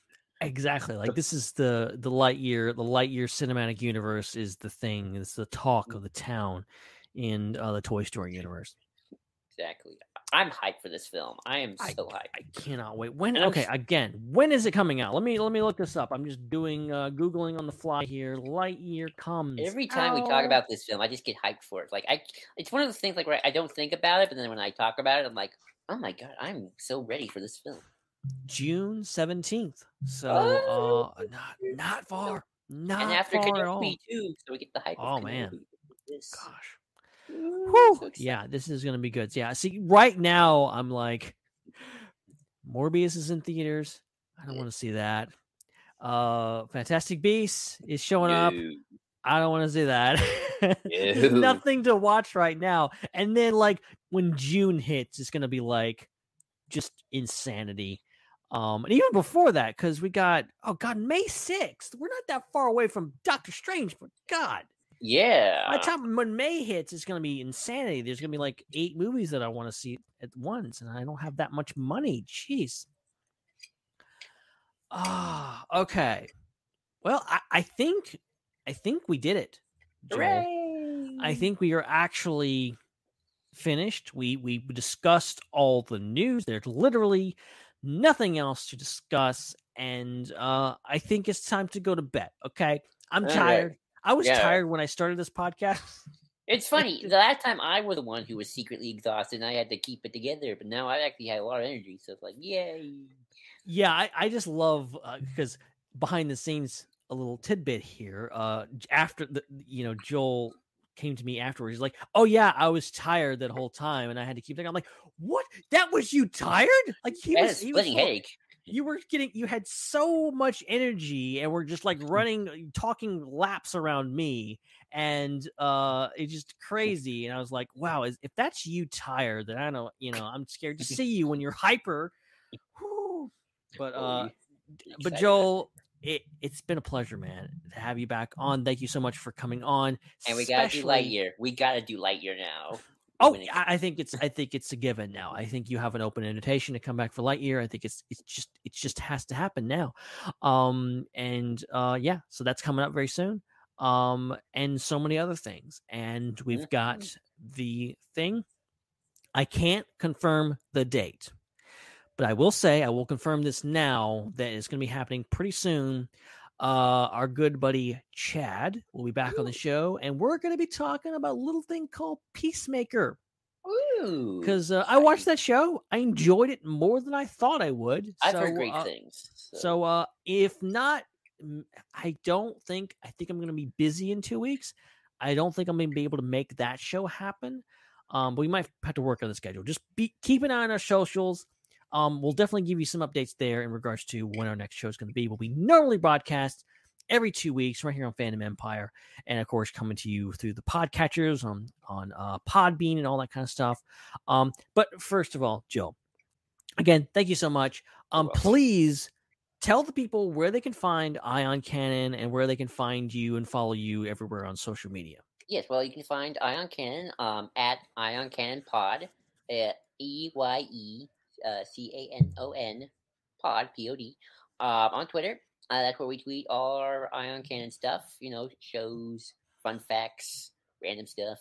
And you can, of course, subscribe on our YouTube channel, Ion Cannon. Again, I, like the I, on Cannon. Got a little blue logo with Marcion Rose helmet. So if you're a High Republic fan, you know what that is. You can follow me at JID2021. That's my own Twitter. Sometimes I'm on it. I tweet random stuff. Other times I don't. But, I can always tweet stuff there anyway. Yeah, I always try to keep, at least Ion Cannon stuff going. So again, at Ion Cannon Pod, and, follow us on Culture Slate 2, Culture Slate family for Ion Cannon. I write articles there, so you can read my stuff. But yeah, that's where you can follow me. That's great. Thank you so much, Joel. You are a gentleman and a scholar, as they say. Always appreciate your insight into everything, and appreciate you coming on and talking about a little bit of everything. This was a lot of fun. And as I said, every 2 weeks we do a new show, IPC, and my good buddy Zach, who is not with us tonight, but is our usual co-host, will be back in maybe about 30 days, maybe. Fingers crossed. Maybe he'll be back pretty soon, I think. And we're gonna have a lot to talk about with him. As soon as Moon Knight wraps up, I am positive that we will be doing a wrap-up discussion on that. So that'll be about 5 weeks-ish away. And so many other things. And live long also, and prosper. And I think we're coming up on our 7th. I had to say live long and prosper. We're coming up on our 7th anniversary here at IPC. Ooh. Crazy. Hooray. So that's gonna be, or maybe the 8th. I'm not sure. I get confused too after a certain number of numbers. Like I stopped counting. Yeah, well, okay, you'll find out which number it is at some point. It's next month. It's coming very soon, and we're gonna have a show devoted to it, the whole shebang. It's gonna be a lot of fun. So plugs really quick before we wrap this up. You can follow us at IPC Podcast on Facebook, Twitter, and Instagram. You can follow Zach at Zach the Voice on social media, Facebook, Twitter, Instagram, all that stuff. You can follow me personally at Ben Hart with no E, exactly how it sounds on social media, Facebook, Twitter, Instagram, all those things. I pretty much only post on one of those things, normally speaking, pretty much Facebook. But yeah, if you want to follow me, I have tweeted a little bit recently. Okay, I will admit it. Okay, I have been on Twitter. So if for some reason you want to hear more of what's coming out of my mouth, go follow me there. And as Joe mentioned, at Culture Slate is where you can find Culture Slate and all the counts and stuff that we do over there. We're doing all kinds of crazy stuff. I'm running social media. Joel is doing a bunch of stuff. Help him. I used to help him with social media, but they decided to switch me over to writing. So help this guy. You're doing amazing stuff for the writing team. You're writing articles. You're writing videos. A lot of the videos that are on our YouTube channel, over on Culture Slate, the Culture Slate Network, are written by Mr. Joel Davis, and they're amazing. So it's great to see you doing that. And we could always use help. If you seriously, like, if you have a creative bug, if you have something in your head, like, I want to do something, go over to Culture Slate. Go find one of the links to sign up for the social media team or the writing team or something. Get in, or get all in three. You can join all the teams. I'm part of all the teams at this point. Yeah. So and it's a fun environment. And a lot of really exciting things in the works that I'm honored. It's an honor and privilege to be involved with what we're doing over there. Oh, so I love it. Yeah. Honor. It's great stuff. So yeah, follow at Culture Slate and follow also part of Culture Slate, the Star Wars Underworld at the SW. We're on the Culture Slate Network along with a bunch of other great shows. 12 more years. 12 more years. We're about to celebrate our 12th anniversary, which is just mind blowing. And we've been doing, for just a little bit less time than that, we've been doing a podcast, and we're now on YouTube over at the Star Wars Underworld. Just search it up and ignore that one video of the Star Wars Underworld test footage. And you will find our show somewhere in there, and it's a lot of fun. We do the latest Star Wars news, even when there's not any Star Wars news. Joel will send us a whole book of listener feedback, and we read his notes. So that's fine too. So we'll always find something to kill time. So that's a lot of fun.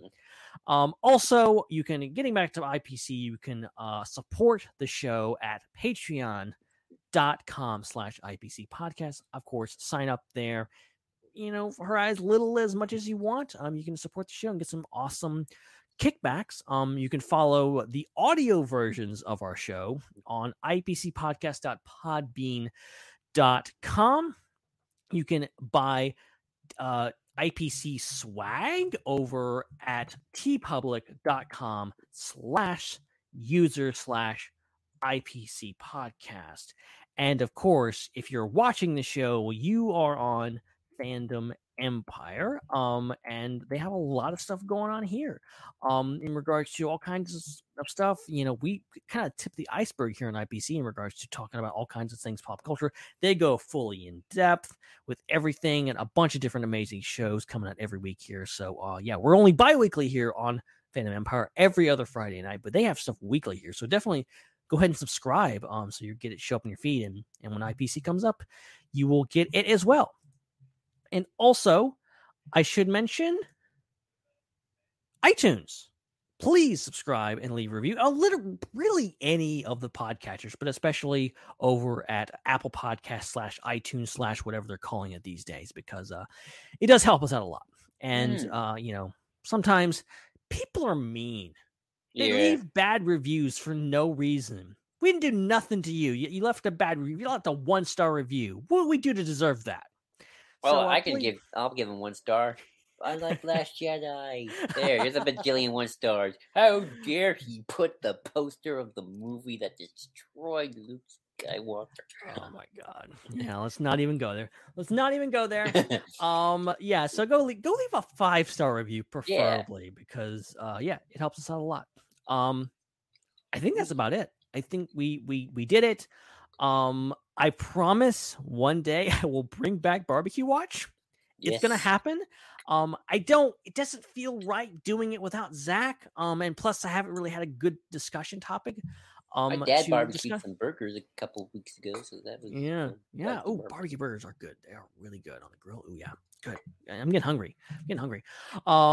Late night snack, because it's late, guys, real late. Look, I think that's about all I can say at this point. Love talking all about this stuff. Joel, thank you so much, sir, for Thank joining you for us. inviting me. I know it was last notice, but hey, again, if you ever need a last minute co-host, just let me know. I probably would be free most of the time. Well, I appreciate that. I always love my friends who are willing to come on podcasts at absolute just god awful late notices, and make things happen. And you helped make this show happen. It was great. I appreciate you coming on. Special thanks to Zach Arnold wherever he is. We hope he can make it back very soon. And he's obviously got a lot going on with his career that we list him the best of luck. But that's gonna do it for episode number 345 of the Intergalactic Peace Collection podcast. Of course, for myself, Ben, Joel, Zach, our producer Sean, thanks to everyone for watching and listening. Hope you come back very soon, and we appreciate you so much for all your support. But before we leave you, we're just going to leave you with this closing thought. Belief is not a matter of choice, but of conviction. We hope you choose to return to the IPC podcast in 2 weeks' time, or 4 weeks' time, or whenever you get a chance. But until next time, good night, everyone.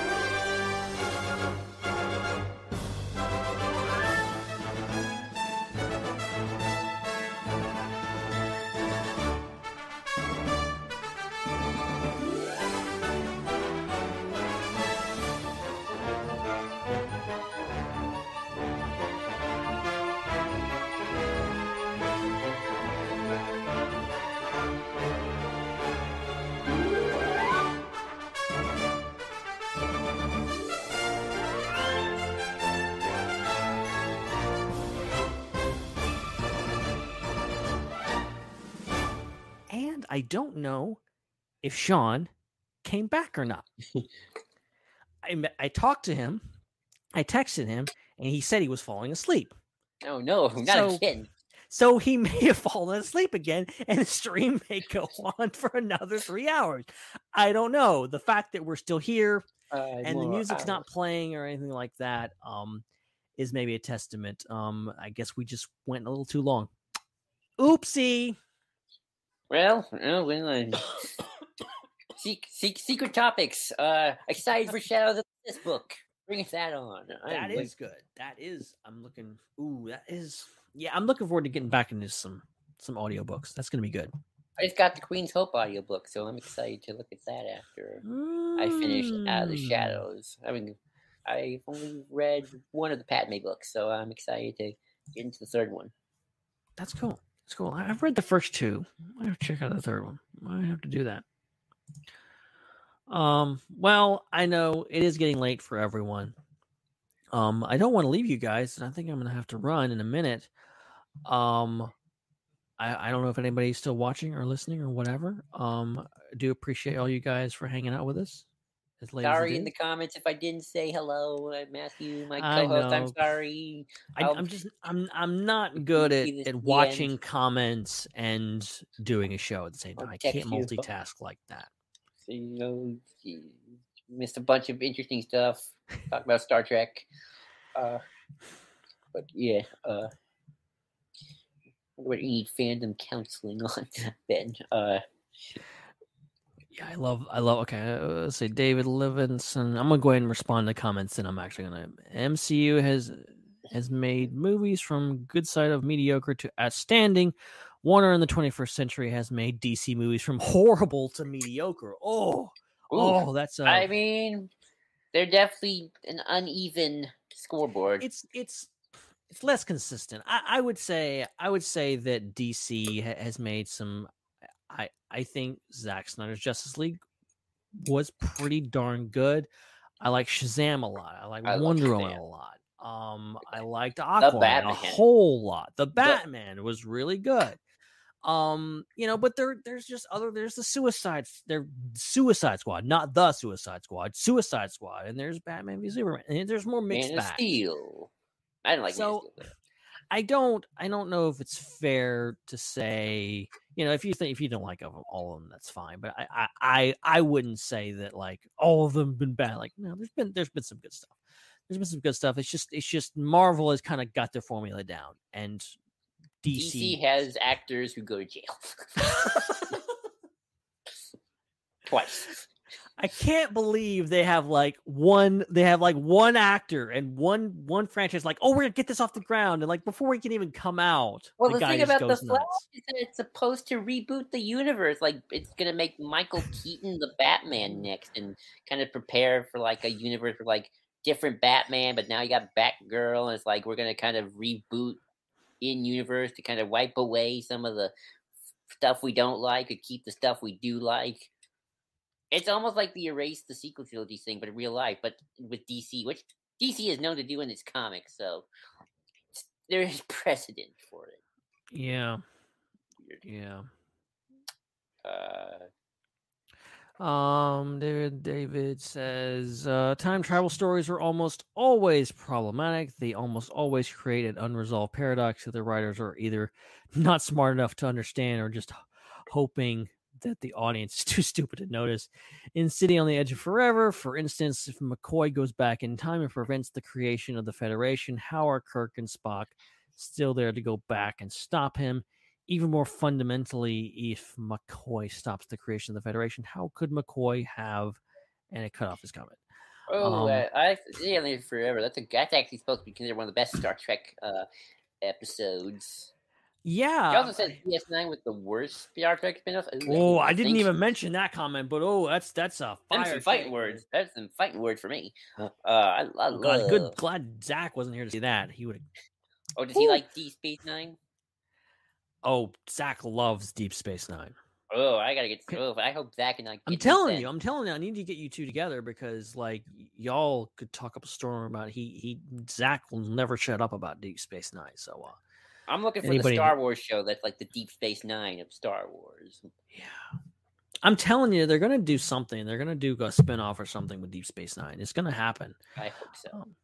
And speaking of time travel, I mean, Star Trek always has that crux of they can just go back in time and do stuff. And yeah, I see where David's coming from there. It's like, yeah, time travel is always problematic. Like, if you think too hard about the Back to the Future movies, it does start to fall apart a bit. Try being a Doctor Who fan. It's like they gave up. It's like they don't Yeah, even care. they don't even care. And I think that's the best time travel stories, is just like they don't care. They just go with it.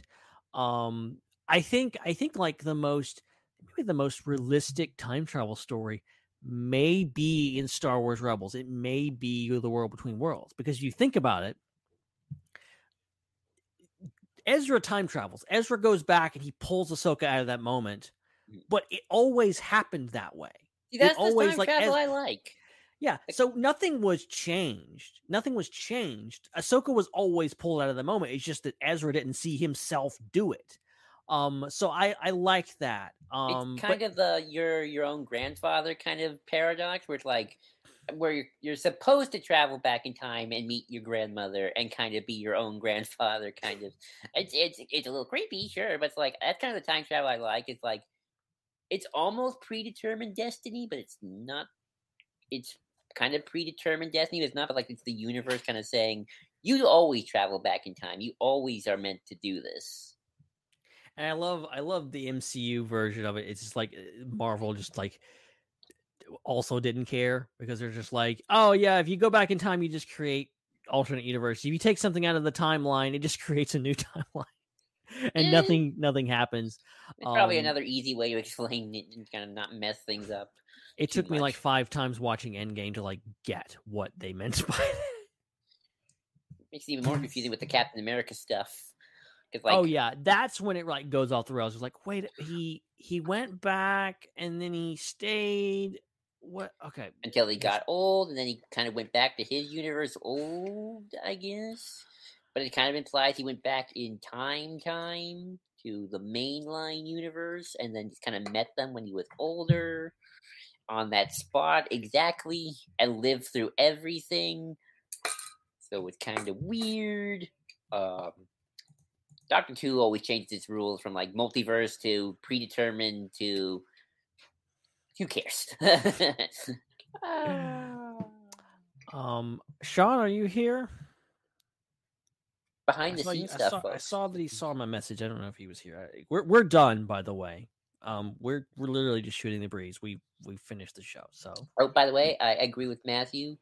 Holland over every other Peter Parker. Yep, I agree. He's my favorite Peter Parker. I agree. I agree too. I think.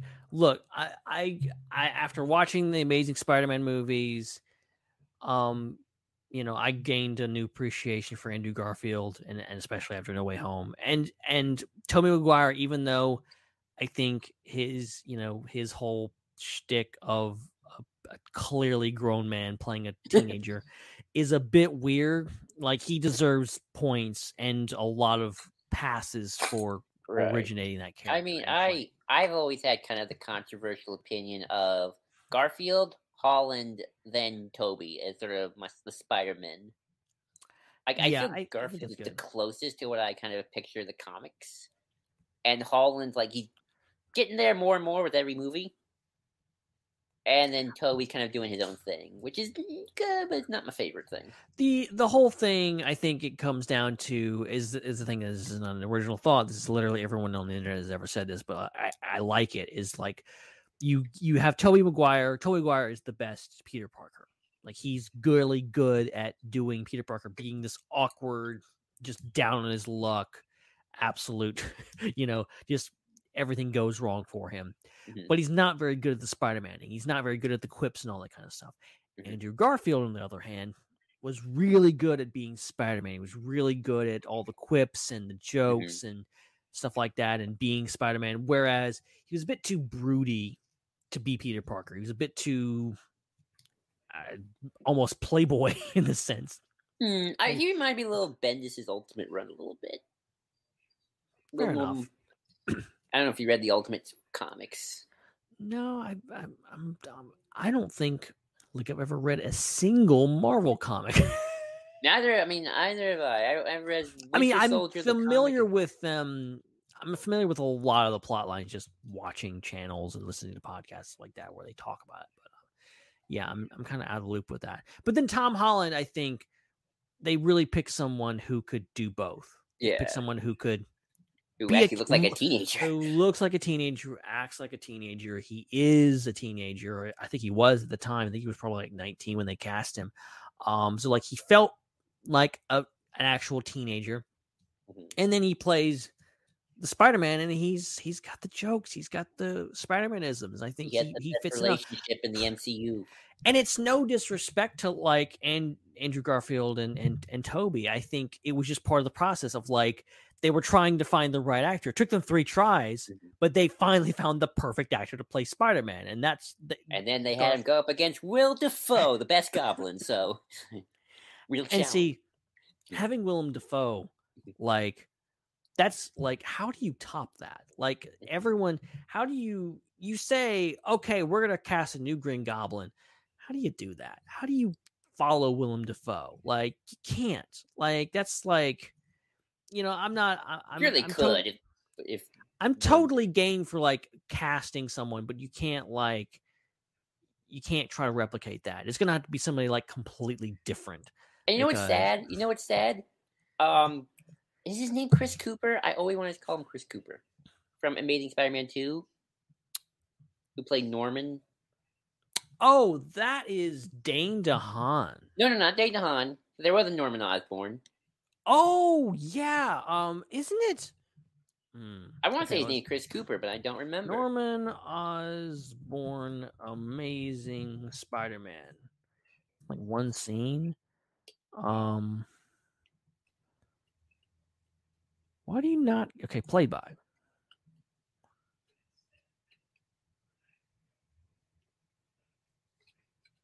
What? No, not that. What are you doing, man? Amazing Spider-Man 2, Norman Osborn. Not normal. Norman Osborn. He was played by actor Chris Cooper. Yep, I was right. Okay, there you go. He's played by Chris Cooper, and that script does not give that actor justice. Like, if they had if the actor who they got, he would have been a great Norman Osborn, and I think a good Green Goblin too. Like, it wouldn't have been Will Dafoe, but I think it would have been something unique and different enough to kind of stand on its own. Sort of like the difference between Jack Nicholson and Heath Ledger. They're doing very different things. And I think Will Dafoe gets that 60s comics vibe of kind of like the crazy, cackling madman. While I think Chris Cooper could have embodied the more modern day Green Goblin businessman kind of thing.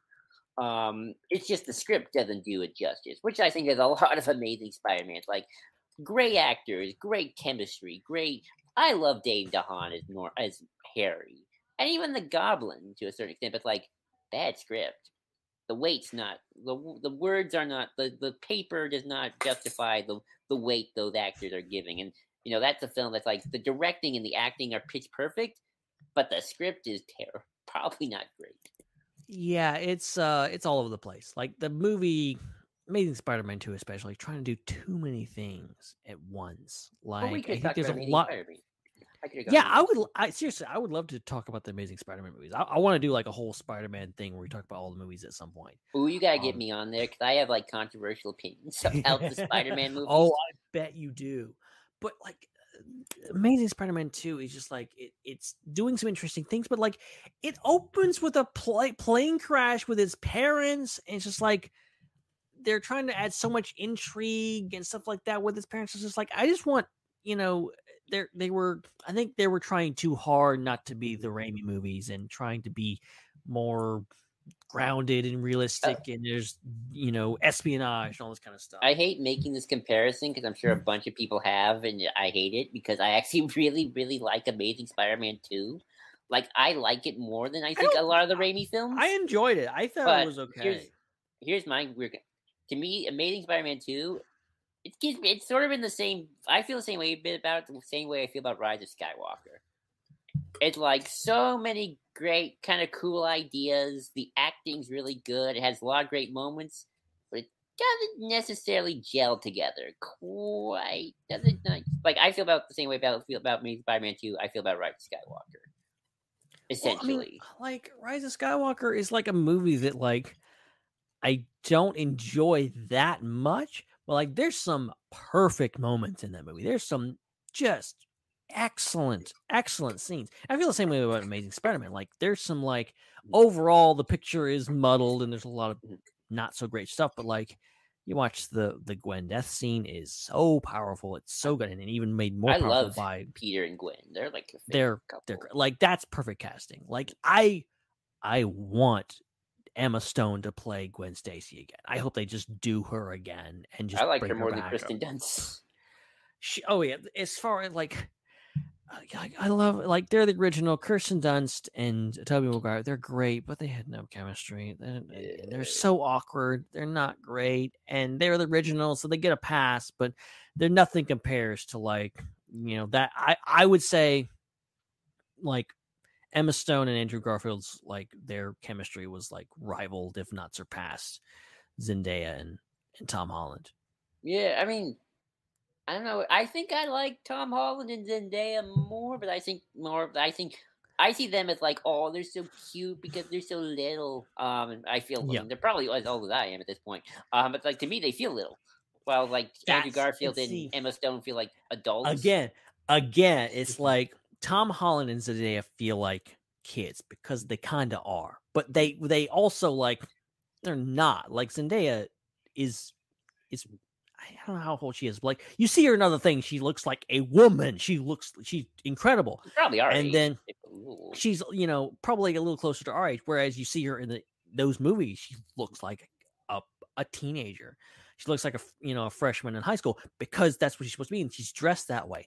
Whereas what they have Emma Stone wearing and what they have Andrew Garfield wearing and their hair and all this kind of stuff, they don't even try. They're supposed to be like they're supposed to be like high school graduates. They look like they should be college graduates. It's worse in the Raimi films where they look where they look like they're like the oldest 30-year-olds going to high school. At least like in the Raimi films, like the like halfway through the first film, he gets out of high school and goes into college like that. So they kind of get past it. They really should have just surpassed high school altogether because. Well, remind me next time we do a topic if we should just do the Spider-Man movie retrospective. I got a lot of controversial opinions on it. Like I'm going to be honest. I think I like the Amazing films more than the Raimi ones overall in terms of my. If the MCU didn't exist, I think I would have to pick Amazing over the Raimi films in terms of like what my personal feelings of Spider-Man are. I think maybe a retrospective is in order around the time of maybe when Across the Spider-Verse comes out. Oh yeah, I think that would be a lot of fun. Well, then Into the Spider-Verse just blows everything away at this point. Right. But just like that whole legacy of all those movies, and now No Way Home is like connected them into its own one big series, which is phenomenal. So I just love like kids these days. They don't even know. They're gonna be watching. Yeah. They're gonna go back and watch. They're gonna watch No Way Home and be like, "Oh, who's this new Doc Ock guy? Who's this Green Goblin guy?" And then they're gonna watch back like the Raimi films. Like, wait a minute, these guys were in these movies. What? Like, they're gonna have their mind blown. I mean, it's nice to see the Amazing films though get some love on the Twitter and not be like those Amazing films are trashy as trash. Like, hey, for anyone who says it's like the sequel trilogy will never get that treatment of being the Renaissance, look at the Amazing films. They were like despised once upon a time. I was there. I skipped out on those films for other reasons. Like, I didn't despise them, but like I just thought, oh, are they just remaking the Raimi films again? I didn't know at the time. It's like, but they were loathed. But like, how dare Sony quit Spider-Man 4? Although I think there is some legit complaints of kind of how they kind of treated Raimi, and make this kind of cash grab thing. But like now the Amazing kids are growing up. It's like hey, we didn't get our fair share. There's some good things in these movies that people once considered terrible. It's amazing that Spider-Man and Star Wars fandom are very similar. yeah, and it's amazing that like both Toby and Andrew's franchises really ended on lower notes. They ended on like, oh my god, this is bad, blah blah blah Mhm. blah. Spider-Man 3, Amazing Spider-Man 2, those suck, whatever else. And then like Tom Holland comes out and he's like the first one to have like a third movie, a last movie that is genuinely great and beloved, and it includes them, so it's technically by default their movie too. Best And it's superhero just- trilogy. Best superhero trilogy. It probably. is. It is like it's one of the strongest. I love the fact that like, if anything else, like MCU has really created some great trilogies. I love the Captain America trilogy. We got a Thor trilogy, which is but like it's good. The last one's good. Now we got a Spider-Man trilogy, which is Iron Man trilogy, technically, if we just want to count the solo that's true film. too. That's true too. And I don't know. Will Iron Man 2 ever gets comeuppance? Will people ever? I know look back people on who it and go think like, it's just "Hey, fun. It's okay. Hey, it's better than what I think." People are kind of like, there's so many new things to hate. No one hates Iron Man 2 anymore. It's just like, it's a movie, whatever. It's been It improved happened. over time as certain arcs kind of continued. Yeah.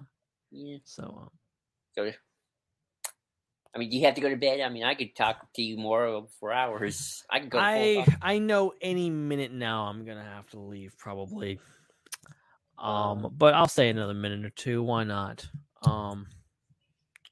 Just trying Did you see that Joker deleted scene, by the way, or the Batman? I Did that did. come out when you did the review, or did it come out afterwards? Yeah, I think it came out afterwards.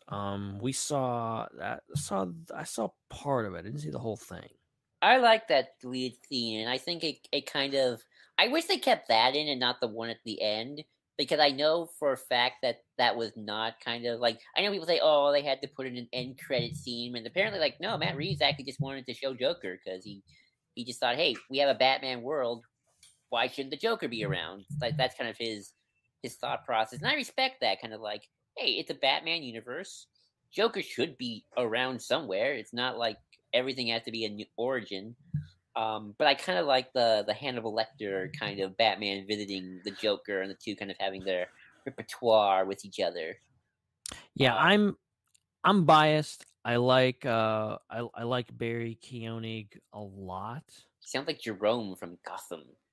Yeah. I liked his character in Eternals. I think he's a great actor. So like I'm totally game for like a new take on the Joker, and the fact that he's doing it, and then from what I've seen, it looks really good and interesting. So like, I think it makes sense to kind of go back to this and to start teasing him. And I'm not even convinced he's going to be in the next movie. Like, he may not. I think he's supposed to be in that Arkham series that they're making. Maybe. But I think, just kind of teasing him, having him be there in the background, and maybe he'll be the one in the third movie. I don't know. Maybe he'll be in the next one. Who knows?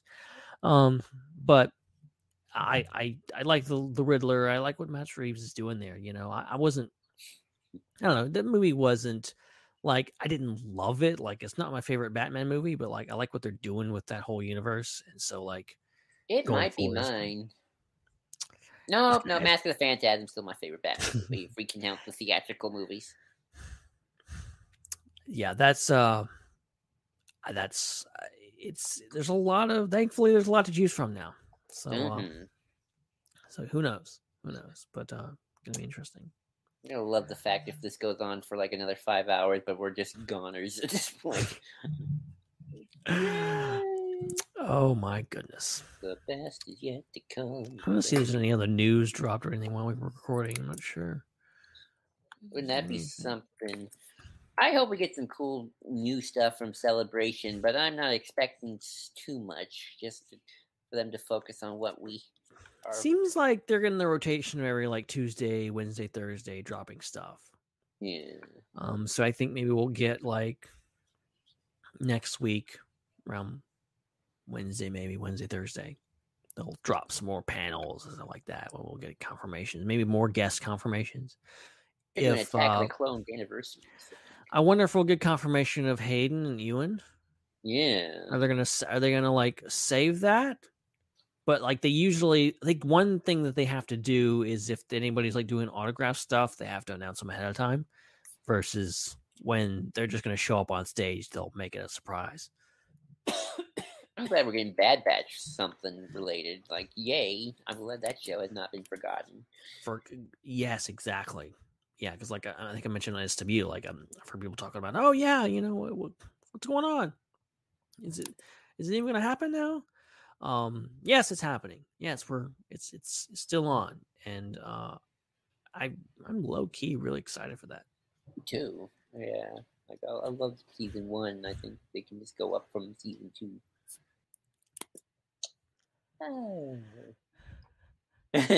But this is our behind the scenes after hours. This is me cutting loose. I missed your Cutting Loose podcast, by the way. I wish you do that again. I'd love to be on a Cutting Loose podcast where we just talk about random stuff. See, I am looking for every opportunity to bring that back. Just haven't found it. I haven't forgot about it. Still there. Still in the back of my brain. I'm gonna bring it back. I don't know when. But I used to have time on Saturday nights, and then that changed. And so now I've been struggling to think. I'm hoping maybe do something at Celebration or something. I don't know. Maybe I have less time at Celebration. What am I talking about? Well, you are going to be near me at Celebration, so maybe you can come and visit. Yeah. I'm hoping I can hit up the studio at some point. Because I haven't been there yet. But I can't tell where I live because I don't want to reveal my location to your lovely audience. No, don't. You're on a live stream. Don't do that. You get, you get swatted if you talk about your home address. I live at 327. No, don't do that. Yeah, I don't see. There's nothing much going on now. It's everyone's kind of chill.